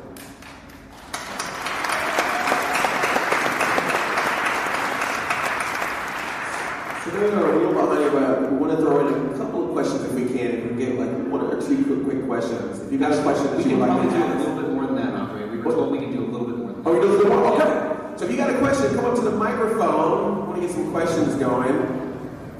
And it may be worth your while to ask a question. That's all I'm saying. Can I be first? That'd be good, though. All right. More girls. Line up Why? Where are going. there more girls? Yeah, there's just not enough. Okay, we got our first question. And your name and your question. Hi everybody, my name is Kate. At the first BMC, I asked the Bandai guy, why is the female ranger community so neglected in the merchandise? There's not enough pinks and yellows and Tory blue and Madison blue. We want more women in our franchise. I want to know now that you are here. What kind of, like Cassandra? You're giving us Cassandra. What else is there any hope of seeing more female-themed toys and products and stuff from Bandai and Spawn? Definitely yes. I mean, Power Rangers is special and unique. We've always had Lady Rangers at the forefront in the action with the guys from day one, right? Jen's team leader. It wasn't shoehorned in. It wasn't a fad or something that Power Rangers bent to. It's the core of what makes Power Rangers Power Rangers. The fact that the rest of the world is kind of warming up to that right now with all the great lady power that we're seeing, girl power, and just people power in general. We've upped our quantities on girl figures. I keep calling them girl figures. The Lady Rangers in our existing SKUs, as well as we're coming up with new ones that will reflect how when girls want to play with our brand, how girls want to interact with Power Rangers. You're seeing it across the board with Jason stuff. You're seeing it in our case packs. Tori, probably the hottest figure in that first wave, right? Everyone thought Green Ranger would be the one jumping off shelf, but you can't find Tori right now. And that was a decision we made, and even down to how she's made. Look at the Ninja Steel figures in our case. All the skirts are more flexible and pliable, so they're not just going to stand there like this. Our girls kick ass. They're going to be kick, pose, you name it. So that's our humble first steps toward it. You're going to see a lot more coming from us as a company as well as a brand, I think, in coming months. Yeah, and if you're not reading it already, please check out Mighty Morphin Pink that's coming out through Boom Studios right now. It's an incredibly mini series that definitely celebrates Kimberly in a way you've never seen before. Before you go, just on behalf of the panelists and Saban and everybody, whatever, I want to give you one of the new Acme Archives prints. So, thanks for asking an awesome question. Sorry, stretch. That's it. Next question. Hello. Hi. This is my question for Greg from Madhouse. And my question is, will there be a legacy tour of the Shuttle Sword? Legacy tour of the Shuttle Sword. Please, Greg, it's my favorite. A big question, literally and figuratively. Love Tor as an asset, love Tor as a potential big toy. We'll do exactly what we've tried to do each step of the way, which is make it right, price it right, and try to find that magical balance in between. We learned some cool things both from how to make something and how to price something with Titanus, which I think is a very comparable size carrier sword. The team and I are talking about it on a regular basis. We know that Tor is on top of your mind, and the more you keep saying Tor. In fact, if you did a Tor chant at this panel, they probably hear you back and also go,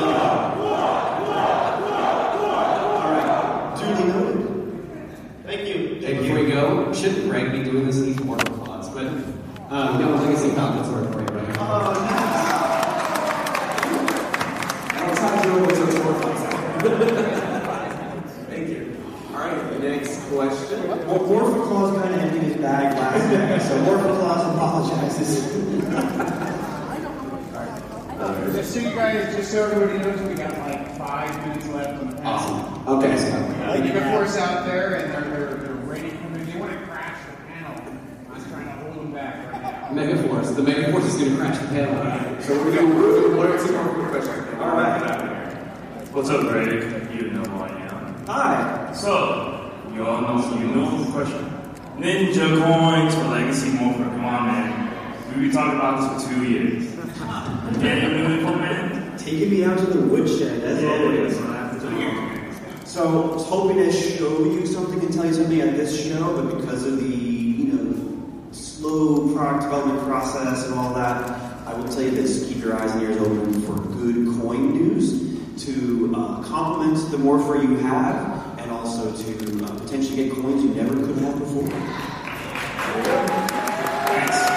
Come and claim your prize, my friend. Mastodon Machine. Oh, big ones! I want one of those. Enjoy. Alright, I think this is going to be our last question here. This is perfect. Yes. The mightiest question possible. Alright, man, what's your name? What's your question? My name is Zaire.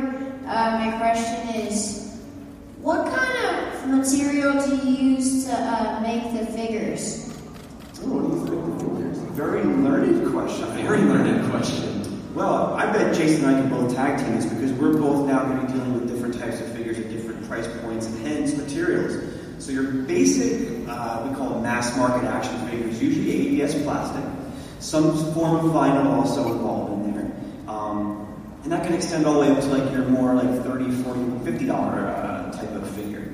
However, there are also more higher end and highly collectible and hence more expensive figures out there as well that I know Jason collects, even not a non-Power Rangers fan in his life. He's probably got a lot of resin and polystone and whatnot out there too. Yeah, so like Ray said, there are different kinds of plastics and vinyls that you use, like ABS and PVC. And then beyond that, when you're getting into the more expensive statue kind of stuff, it's called polystone, which is a kind of ceramic. We can get into the technical stuff, and I'd love to tell you a little bit more about it if you want to come see me after the panel, okay? Cool. Hey, before you go, because you're amazing, I've got some stuff for you.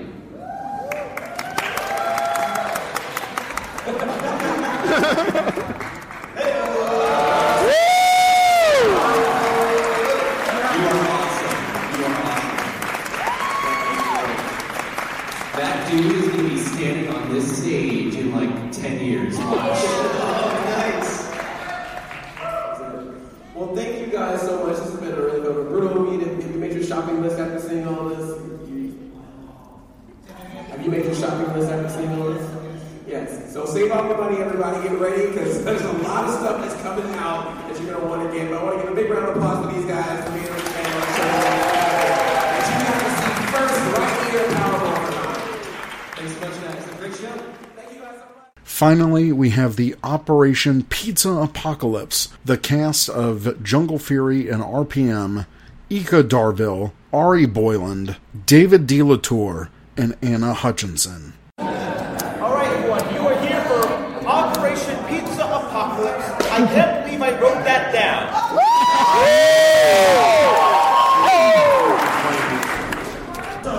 I'm Peter Henderson, the head of programming here at Cameron Project. I'm going to be running around like a madman to make you guys have a good time. You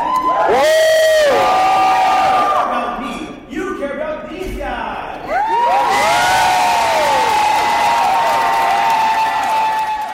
So, these people need no instructions, but we're going to make them do it anyway. At least we have red food. On the spot. I'm Ika Darville, aka Scott True, Ranger Red, not red.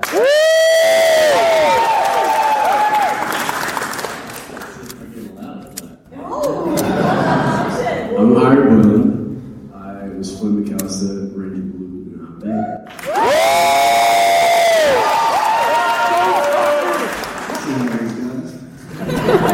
And not that I'm competitive or anything, but let's see how about this class.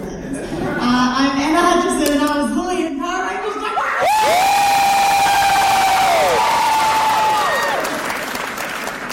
You guys rock! This is going to be a fun panel!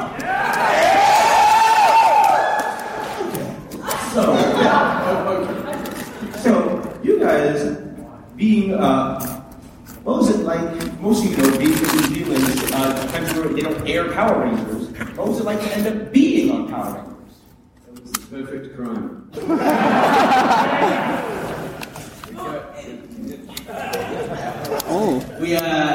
We'd go to set and we'd do the shooting and we'd go home and no one would see the boys and we'd just dance around in spandex all day and no one could hear you. That's not spandex. They're not spandex. It's a highly sensitive but nanomorphic fiber. Thank you, Dr. K. But it's fun. Like, I was just saying in the yellow panel, it's the most amazing thing because you get to work doing what you love, but it's a much more, it asks more from you as an actor because I got to dance, we got to do sword training because we got all the kung fu stuff in our Jungle Fury episode. I thought that was the Wolf Ranger coming in. But yeah, you get to absolutely have the best job as an actor, but you also go home at the end of the day. So a lot of the jobs that we do, because I'm in Los Angeles now, you never get to see your mum, and that's fine because I can talk to her every day. The thing I miss the most is my puppy. Like, you can't Skype with a puppy.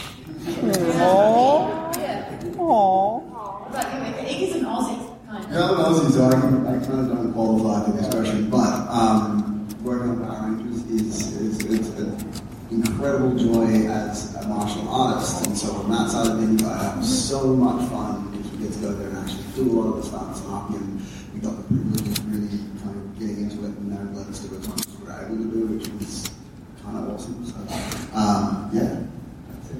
All right, so you were mentioning stunts. Now, how many of you had done stunt work before doing Power Rangers? Or was it, so it was just you who then had to suffer through Koichi's, intensive training? Well, no, I met Koichi on Wendy Wu at Homecoming Warrior. That was real fun, so we got to drive around in cars and stuff like this, and Koichi was like, oh, you're good at the stunts and stuff like this, and I was like, yeah, mate, bring it on. So that was kind of fun to already know that he had more energy than me, kind of thing, and yeah, to meet him beforehand. But then it does absolutely set you in good stead for the rest of your career, for sure. And don't worry, he absolutely kicked our asses too. So, about that then, what was the hardest part of learning to become a ranger? What was the hardest part of that? The stretching.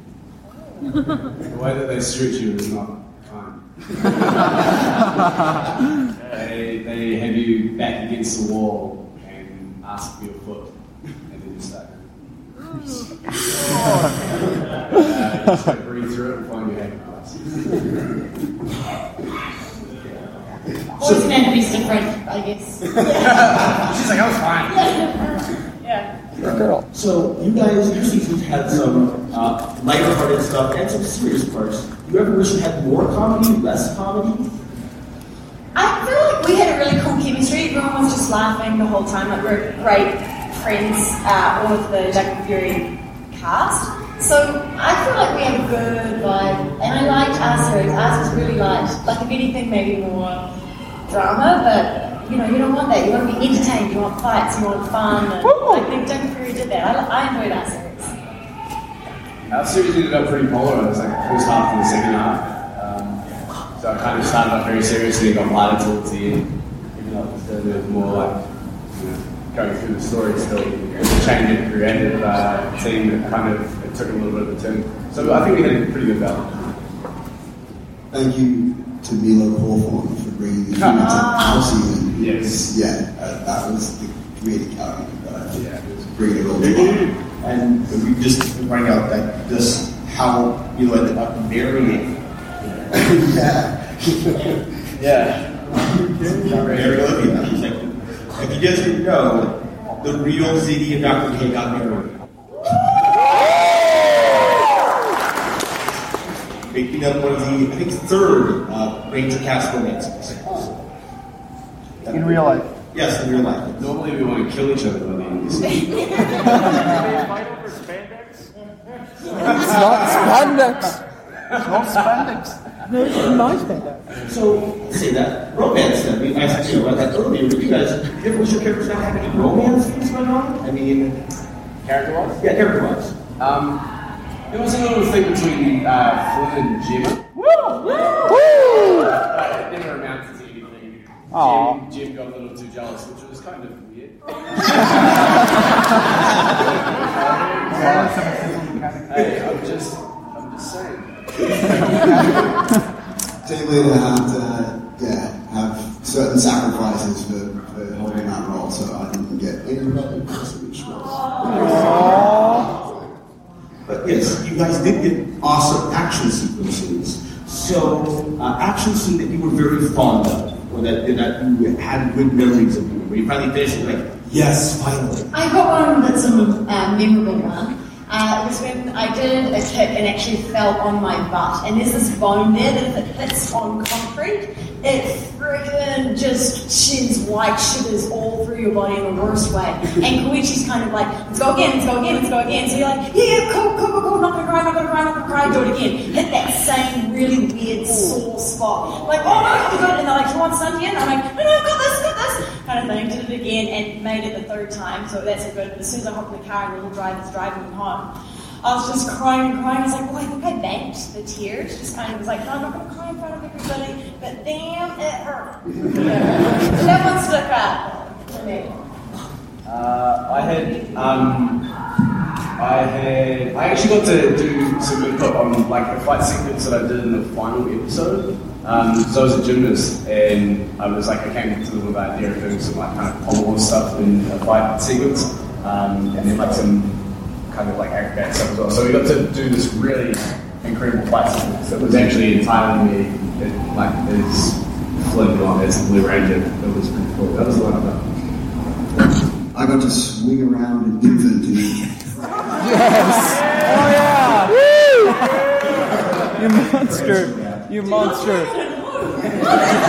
You monster! Scott told me it's okay. Where do we go from here? Yeah, do not try that. Seriously, it's not as highly ill-advised if you have children.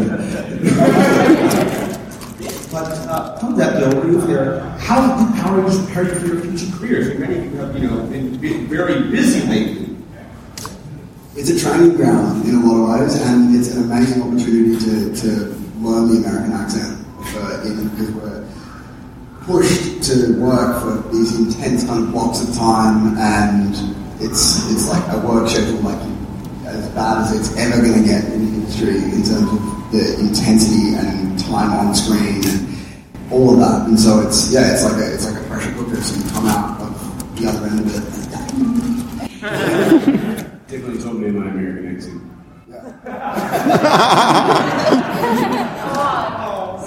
Scottish over there. For me, it was great because then when I went into Cabin in the Woods and there was all that big fight sequence with zombies and stuff, they were like, oh, we have a stunty for you. And I was like, nah, she's just going to be chilling tonight. So all of that stuff like that, the fake beer trap in my back and all of that, they were like, Anna, are you sure? Is this okay?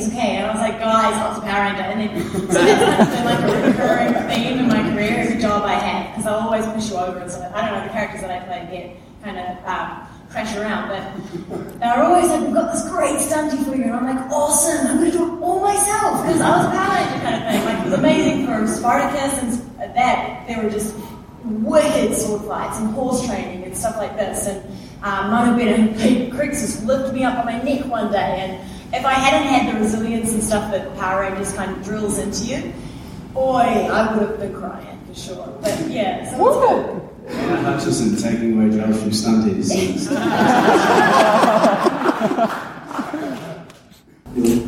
Your seasons definitely were some of the last ones who have really switched back to bringing American cast and flying over. Here's the last ones to be taken from local talent.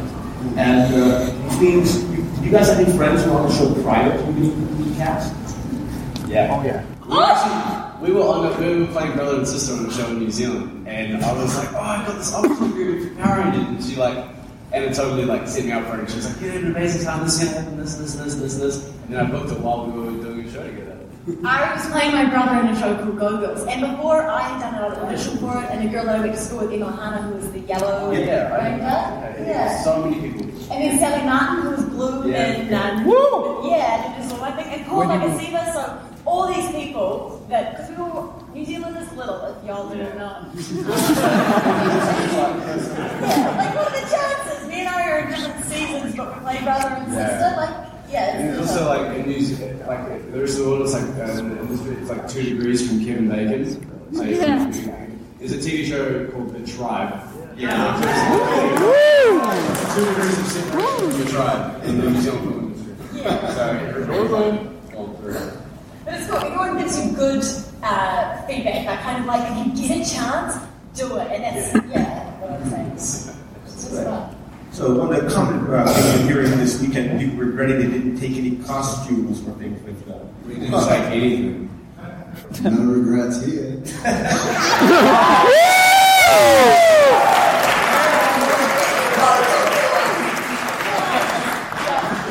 Is there anything else you wish you could have taken? Look, if I wasn't such a little...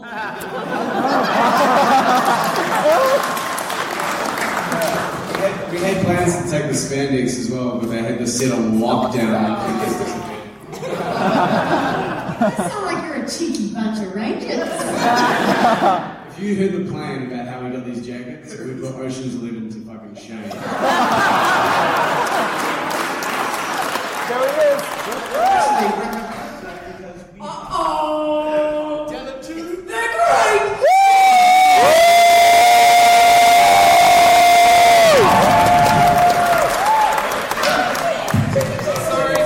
Sorry, I'm late. I've got a really good story though.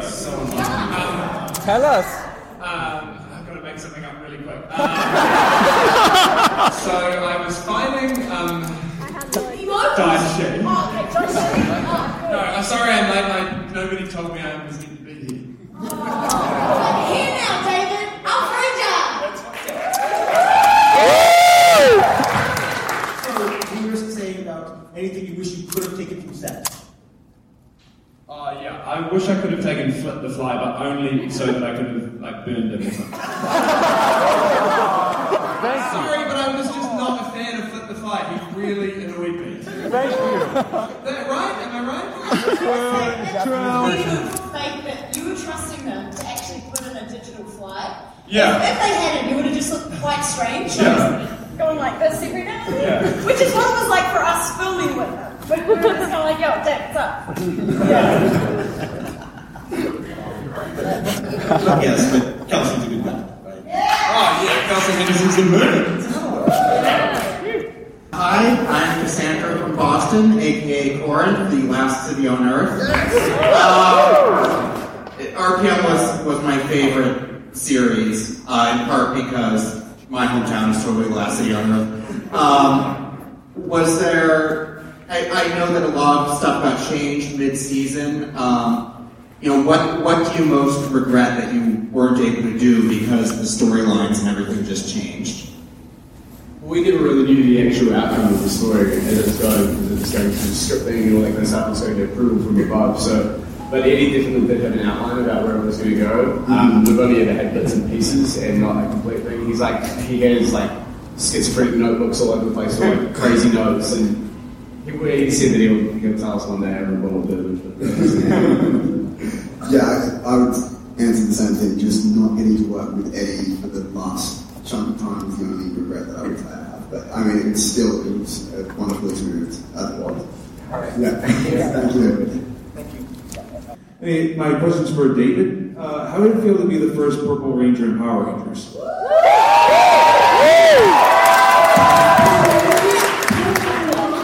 Yeah, the purple rain still rains. It was awesome actually. It was great, and I'm a little gutted that there's now another, but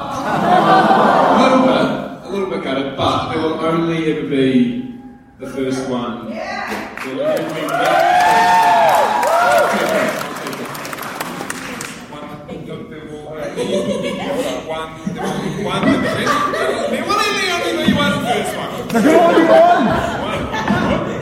Hi, I'm David. I'm from Missouri. I'm just wondering, are there any embarrassing stories you guys have from while working on set?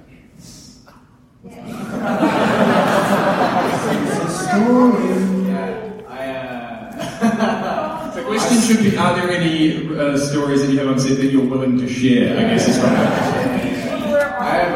I stopped the tape on location at Bethels one day because we were doing like a group shot, we were all talking, and then we had to get a fright and turn around and be like, oh, they're coming. And I literally turned around and then just go, ugh, and I just let out a massive fart. It wasn't even just like the sound guy caught it, the entire crew. Everyone stopped the whole thing. So there was like a split second where we tried to keep it going. Who was the bad guy at that point? It was grinders or something. No, it was the electrical dude who creates electricity. And so he's up on the thing, and it's like this whole long shot. We're all down by the cars, and this guy's up there doing his thing, and then Ari goes for the turnaround, and everyone was looking at Ari at this moment. And his face, he was no longer the Blue Ranger. He stole my show.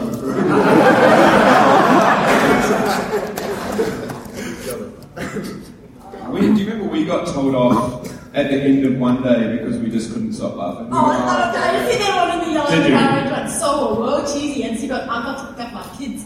And he's like a South African guy. And we were like, dude, it's 6 p.m. School finishes at 3 p.m. in New Zealand. Your kid's dead. Like, it kind of makes you laugh even. Like, not that the kid's dead, but you're laughing even more because you're like, mate, if you're using it as a stew, say your wife's cooked dinner or something like that. What was the line that we cracked up on? So, cheesy. Referring to the pizza, that's right. And it's just because it's hot and you're working like 16 hours a day for 6 days a week kind of thing, and you just know each other too well, and guys, it gets hot. Like I can say it 7 million times about how warm it just gets. And we, because of the pizza parlor, we had so much freaking cheesy pizza. Whoa, much cheesy pizza. As you can see, it's not hard to make Anna start, and so once she starts, everybody else starts, and it just is like a snowball thing. Except for Steve, the focus puller. I only picked up his kids, because honestly, we found them. Oh, yeah. Hi guys, my name's Alex. Like someone previously said, RPM, one of my absolute favorite seasons. So one of my right after Jungle Fury, eh?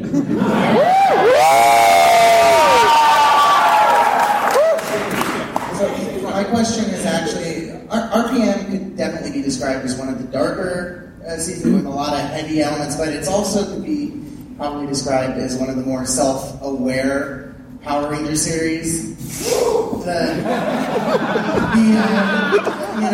Why is there an explosion behind me? Do we have to say, get in gear? Like all these things.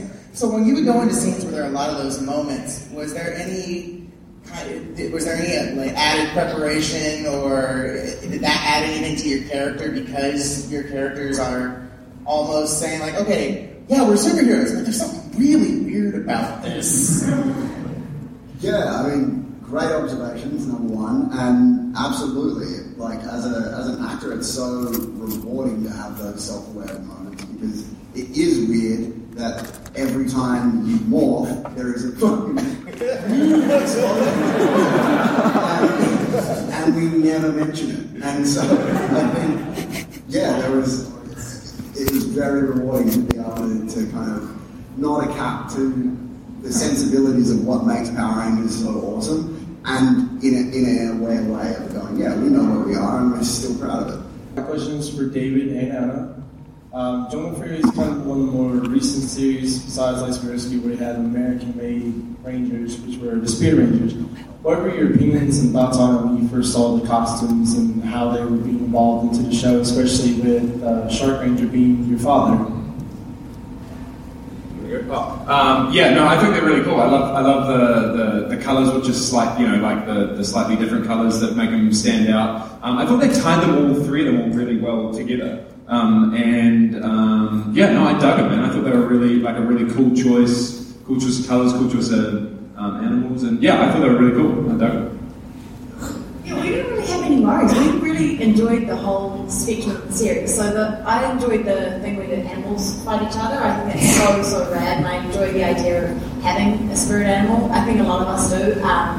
You can kind of just go, hey, what would I kind of be? So that was really fun for me. Yeah, everything's just nice. Everything was just nice. Yeah, good time. Hi, my name's Alistair and I'm from Glasgow, Scotland. Oh, there you go. And I think everyone can see where this is going.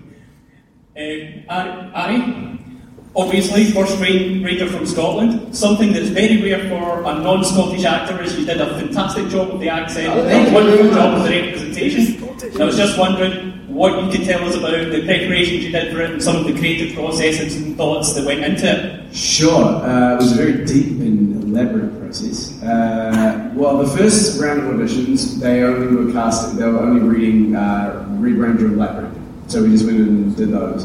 And then for the callbacks, they then went out and expanded into blue and green. And they were like, basically the reason there's a Scottish accent is because from the Sentai footage, Blue Ranger did pretty much nothing, so they were like, we have no idea what to do with this character. So like, you got to come in with an accent and do something. So I came in with like Irish and like a bunch of different ones. But I got the call for the audition at like at 10 o'clock in the morning for the callback. No, sorry, that's a lie. It was in the afternoon. It was like 3 o'clock. I then had to go to work at 4 o'clock. I worked until 2 a.m. because I was midnight because I was at a bar, and the audition was the next day. So I then had to come home to a student flat that I was living at that was having just a raging party all night long. Locked myself in my room and just worked on this thing and worked on the accent and had kind of been playing around with it a bit, and then just kind of went in. So about 8 hours of work in a raging party environment was my preparation for that audition. Thank you very much. Do the I'm Scottish line. I'm Scottish.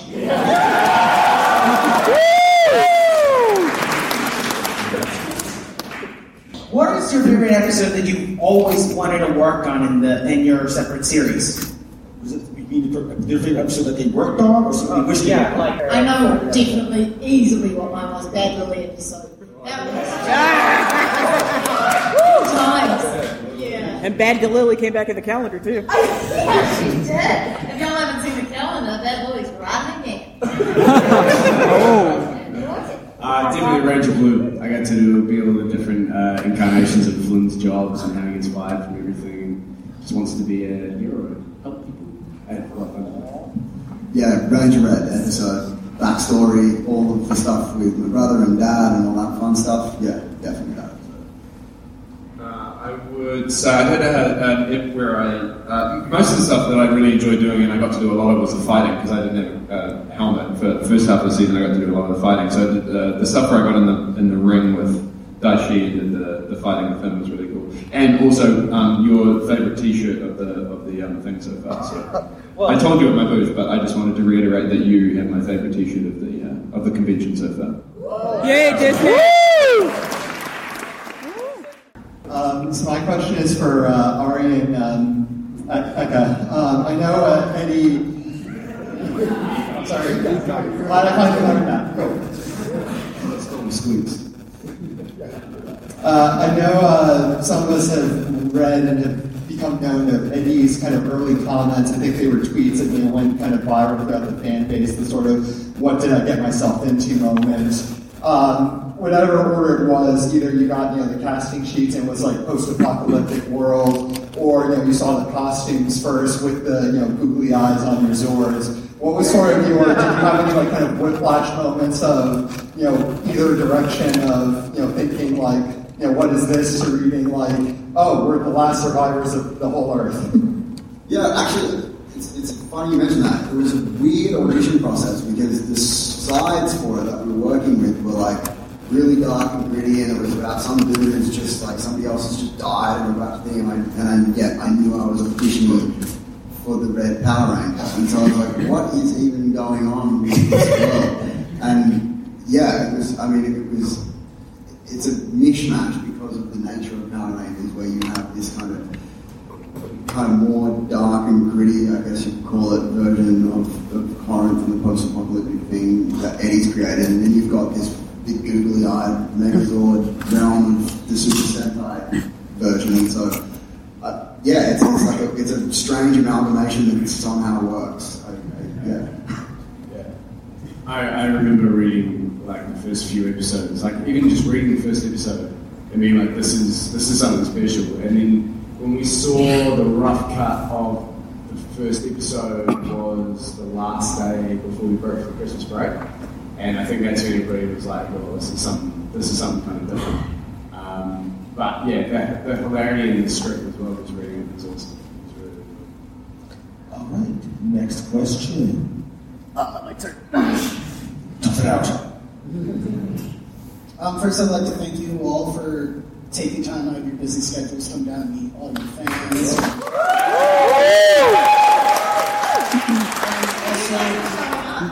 Awesome. You guys have made it an awesome weekend, so appreciate it. Also, like to say every day I'd have a bad day or time I feel sad, I put on Power Rangers Show for free RPM, and you guys would just see all your characters, and that would make me feel better. So I'm Ethan, I'm from Oregon. My question was, what's your favorite part about being a Power Ranger? Definitely more.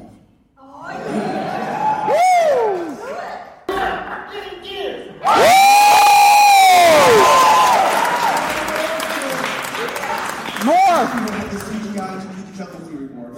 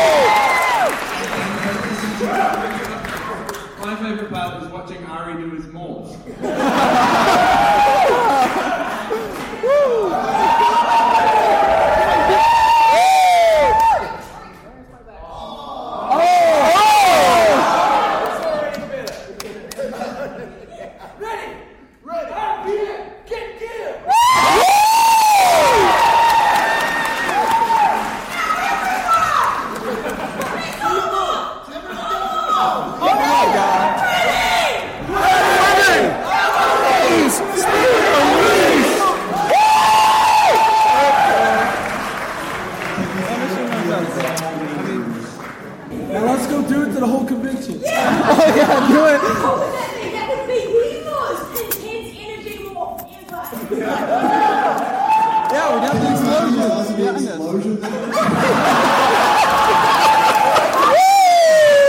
The ceilings are pretty high. Why are we wearing dark colors? All the different colors. Second Z-Wing. I'm Zach. I'm from Las Vegas. No, I do not live in a casino. I just want to say both of your seasons were theorized to end the Power Rangers forever, and I would have said either ending, I would have been okay with it. But our film in particular, there was that one episode that you guys probably know what I'm talking about. That was behind the scenes. But you guys were still in character during the whole thing. I just want to know what was the directing behind that. I think it was the fact that it wasn't. Originally, it was supposed to be something else. So we had a behind the scenes film crew following us for like 3 weeks or 4 weeks of shooting. And originally, it was supposed to be all of that footage, and it was supposed to be 100% behind the scenes. And that was Eddie Gazillion was organising that, and then the behind the scenes episode wasn't until after he left. So then it took a different turn where they were like, oh no, so we want you guys to stay in character, but show everybody this behind the scenes world in which you're still your character. It didn't have this, I'm going to say that's my least favourite episode out of the whole season. The least favourite episode ever. I know you managed to shit show. I think Dr. Killing the new Red Ranger. Yeah. Yeah. You're not alone, don't worry. Hey, what's up? I'm Colin Watkins. I'm from South Carolina. You guys all rock. I'm currently watching you guys all on Netflix right now, so really enjoying it. My question's for Ika. This is something that's always kind of been a mystery to me. There's an episode of Power Rangers Samurai that your character's in, and we never see her face, and your name's not in the credits. Why is that? Because the oxygen on the planet.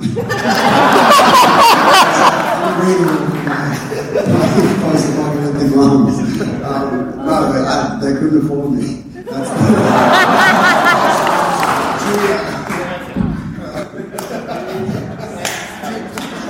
On that note, I'm just curious. Ari, did he even ask you? Or no, they didn't. How competitive is like that acting group for the Power Rangers? Like, what's easy they like? Pretty competitive. I mean, it's really. I mean, we moved from obviously the passing purely out in New Zealand and Australia. It was incredibly competitive because it's like the best acting job you can get for like under 25 in New Zealand. I mean, even just across the board, it was an incredible show to work on, and everybody wants to do it. I mean, I auditioned for like 7 seasons of it, like every year. So persevere. Persevere. Persevere, you'll get what you want. Learn a valuable lesson along the way. Yeah, really, worked out. But there's so many people that are looking for it because, just like Ari says, you can't get a cooler job. So there's a lot of people in America often are sad, and I think it's a non-union job, so it kind of does that thing. But to anyone, I would absolutely recommend auditioning 6 times. I would. And I'm just like, keep going, because it's so much more fun. And the older you get, the more you appreciate it, because you realise all the other jobs, they don't ask of you to do all the extracurricular stuff, like fighting and all of those things. We probably have different activities for each series, right? So ours was the kind of the top with dancing. Woo! So yeah, all of that kind of stuff, it just adds into making it such an amazing experience. So yeah, I can see why it gets competitive. Yeah. Dancing karate too. Oh, yeah! That is totally true. That was my favorite episode, watching RJ dance. Just a little 1-2 step. Go on, Dave. Or not. Okay. I'm going to dance for us. Loved both of your shows. If there was somehow some way to have a crossover episode between Jungle Fury and RPM, which are 2 of my favorite seasons, which there should have been, what would you guys want to incorporate into that crossover? Dancing with these guys for sure. And pizza and vehicles, which kind of equals Teenage Mutant Ninja Turtles. I think a Teenage Mutant Ninja Turtle crossover with Jungle Fury. I'd definitely be down to like switch accents. If you like doing something, like it just gets mixed up and now Lily's Scottish or something? The only one we got.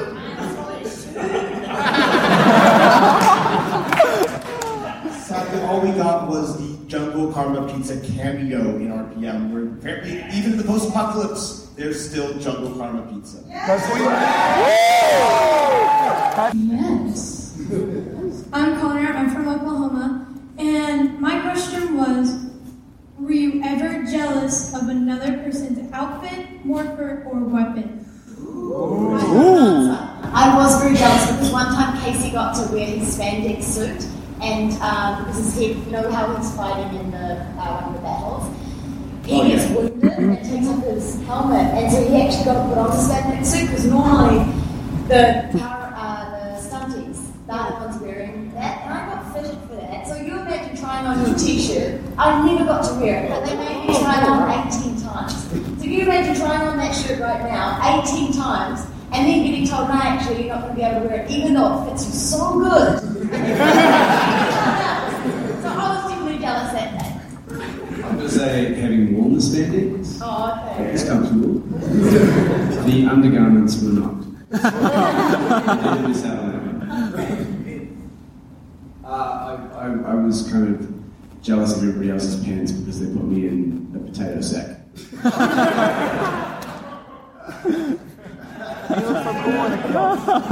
I was jealous of Flynn's fighting style because he had such a badass fighting style that I thought it was so fun to be flips and just a hammer fist kind of thing that you had going on. That I thought was awesome.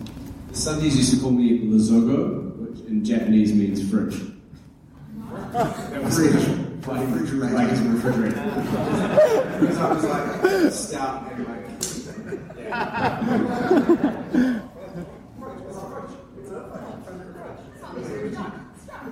Sorry, New Zealand and Australian jokes going on there. I get them. Somehow. Hi guys, I'm Austin from Wisconsin. Mine is for Ika and Ari. One of the reasons for your guys' sword design was because on the other side they could actually talk to them for the Rangers. So I was wondering if you could give them a personality, what would you want your swords to be? Richard Simmons.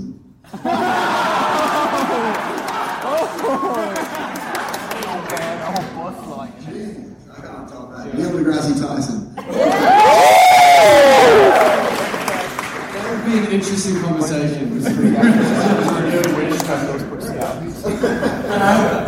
My name's Nick. I'm from here in California, actually. My question is for Ika. I don't know if you knew from some of the previous Power Rangers series before yours, a lot of the Red Rangers, especially in the American version, got their own special super mode called Battleizer. But apparently the budget for RPM was so over already that they weren't able to give you one. And I wanted to know, have you seen any of the previous Battleizers before? No, what is it? Is it where they get shoulder pads and shit? Yeah, super armor stuff. Would you have any ideas what you would want to do? 1980s power suit. So, would you have wanted one? Didn't my dude get it in when I did the crossover? In a way. The shark suit, yeah. Yeah, exactly. Once you get to read it.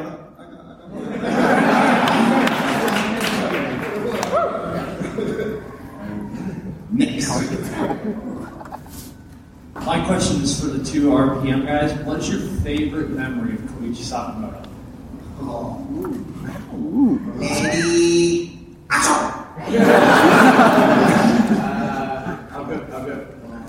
I've got two of them. It's whenever he called cut, he goes cut. And the other one is when we do the he'd always go, and cut, okay, shower scene. And when we were morphing, he'd go, shoulder tie, summer tie.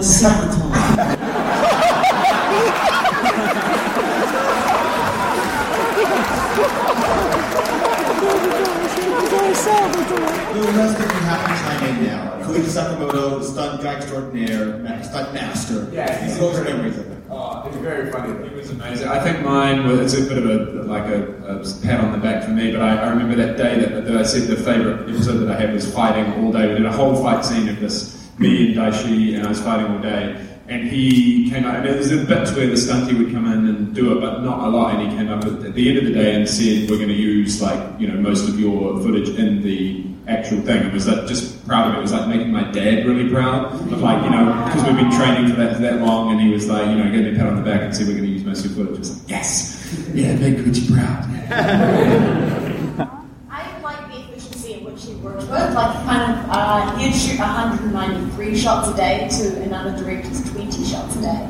That's a ton of footage. So he'd get a lot done. He was really sweet, but he ran a really tight ship. So yeah, he knew. So you kind of felt safe because you were like, okay, we're going to get what he needs to get done. I just don't know what he wants, so I'm just going to keep moving and talking. It's Americans that they make the show. So yeah, he was a great guy.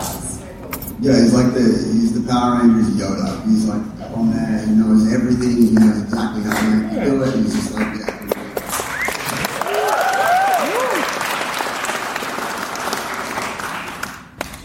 Hi. So, I'm Chris, I'm from the San Francisco Bay Area, and my question was asked earlier if you guys would do a crossover. My question now is, if you guys switched shows, Ika and Ari, what would your animal spirits be? And David and Anna, what vehicle Zords would you have? Ooh. Is this if we were say if I was Flynn in the Jungle Fury book? Yep. Okay. Yes. Well, it'd be a lion. Yeah.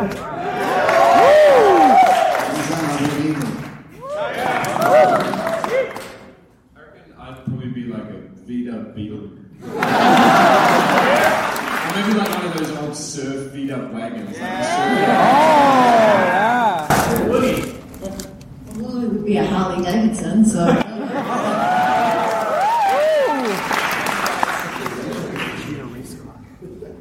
Very long time, guys, to make them fast.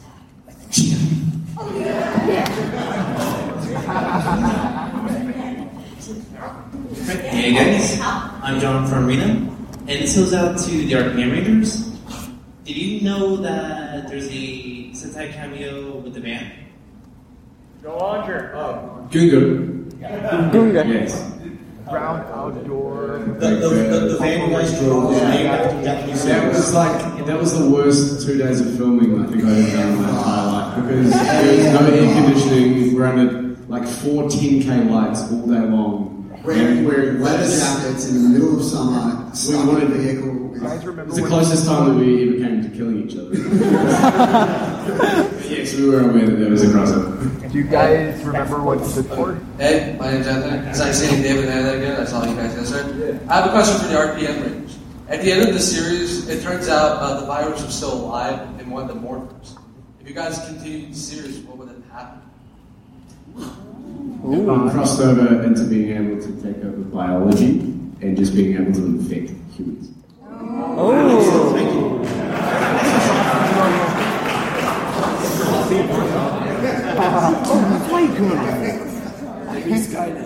Hi, my name is Nicky. I want to know, as most of us know, a lot of the Ranger footage and all that comes from the Sentai. So either now or back when you were doing the show, did you ever watch any of the episodes or any of the subs just to see what the hell are we doing, where's all this coming from? You just gotta make it back. No, I definitely didn't, and it was kind of easy, I think, not to just get your scripts and shoot the stuff that's going on with us. I don't know, would it be confusing but no, somebody told me an interesting fact about something on the Japanese footage today. But no, I still never seen any of it. I remember seeing a little bit of the stunties were watching it, cut around TV, and Koichi was showing them I think as reference for them because they were specifically having to match up what was done, and so it was much more useful for them to watch it as opposed to us because it didn't really have anything to do with our story. But yeah, I watched a little bit of it with them. My question is for David and Anna. There's a lot of martial arts in Jungle Fury. I was wondering how rigorous the training was before filming.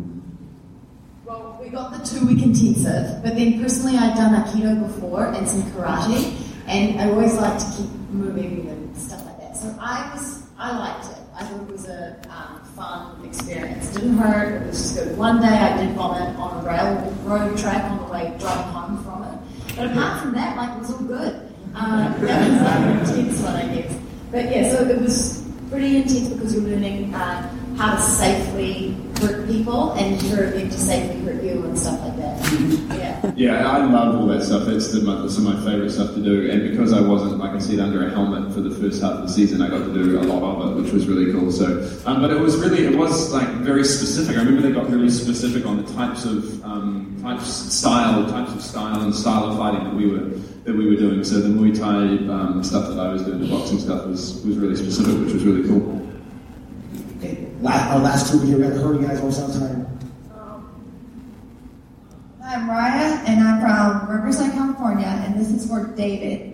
What did it feel like when you had to go wolf, like actual wolf on Anna's Lily, or was it like Fran? Yeah. What did that feel like? Pretty harsh. I'm not going to lie, I felt pretty bad about it. I felt I had to pretty much beat myself up, and then beat Fran up or capture Fran. So yeah, I kind of felt pretty bad about it. So, but I don't know. Fran was a big BJ, really big hit as well. We had a battle over chickens. Fran. Fran didn't have a very easy time, did she? And now our last question. Hey, my name is Edson Landon. I'm from Rialto, and my question is for the RPM Rangers. There was, you guys had a pretty interesting season. Do everybody think so?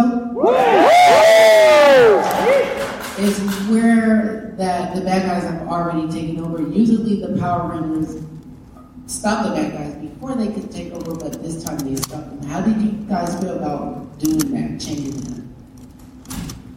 I think it was a really interesting approach because, as far as I know, that hadn't really happened before. It was a good, complete switch around, and we were kind of like the losing team that was coming in and trying to fix it. So I thought it was a really interesting approach. Everybody likes an underdog. I'm wrong. Yeah. All right. So with that, folks, we're out of time. Let's give one big round of applause for Alright, thanks guys. That is going to do it for our coverage of Power Morphicon 2016. I hope you enjoyed the panel coverage. Shout outs to people. I think we're going to base an extra episode, just bringing in some people that went to the show, do some reminiscing. That's for future episodes. Again, guys, with the show coming back, we have a lot to talk about. Dino Supercharge is coming back. By the time you listen to this, it will already be out from hiatus. Hiatus is over, so we look forward to that. The movie is coming up next year. Ninja Steel's coming next year. It's going to be an awesome time, and we will keep bringing you Power Rangers podcasts every other Saturday, at least 3 episodes a month. So, Ranger Nation, let us know what you think. If you have questions, you can email us at rangercommandpowerhour@gmail.com. You can check us out at rangercommand.com. We're on Twitter at rangercommandph, Instagram and Facebook as Ranger Command Power Hour, all one word. And until next time, I will see you guys later and keep powering on. Later, guys. You've been listening to the Ranger Command Power Hour, only on the Four Eyed Radio Network. You can catch a new episode every other Saturday. Find us on the Morphing Grid at www.rangercommand.com. Follow us on Twitter at RangerCommandPH and like us on Facebook.com/RangerCommandPowerHour.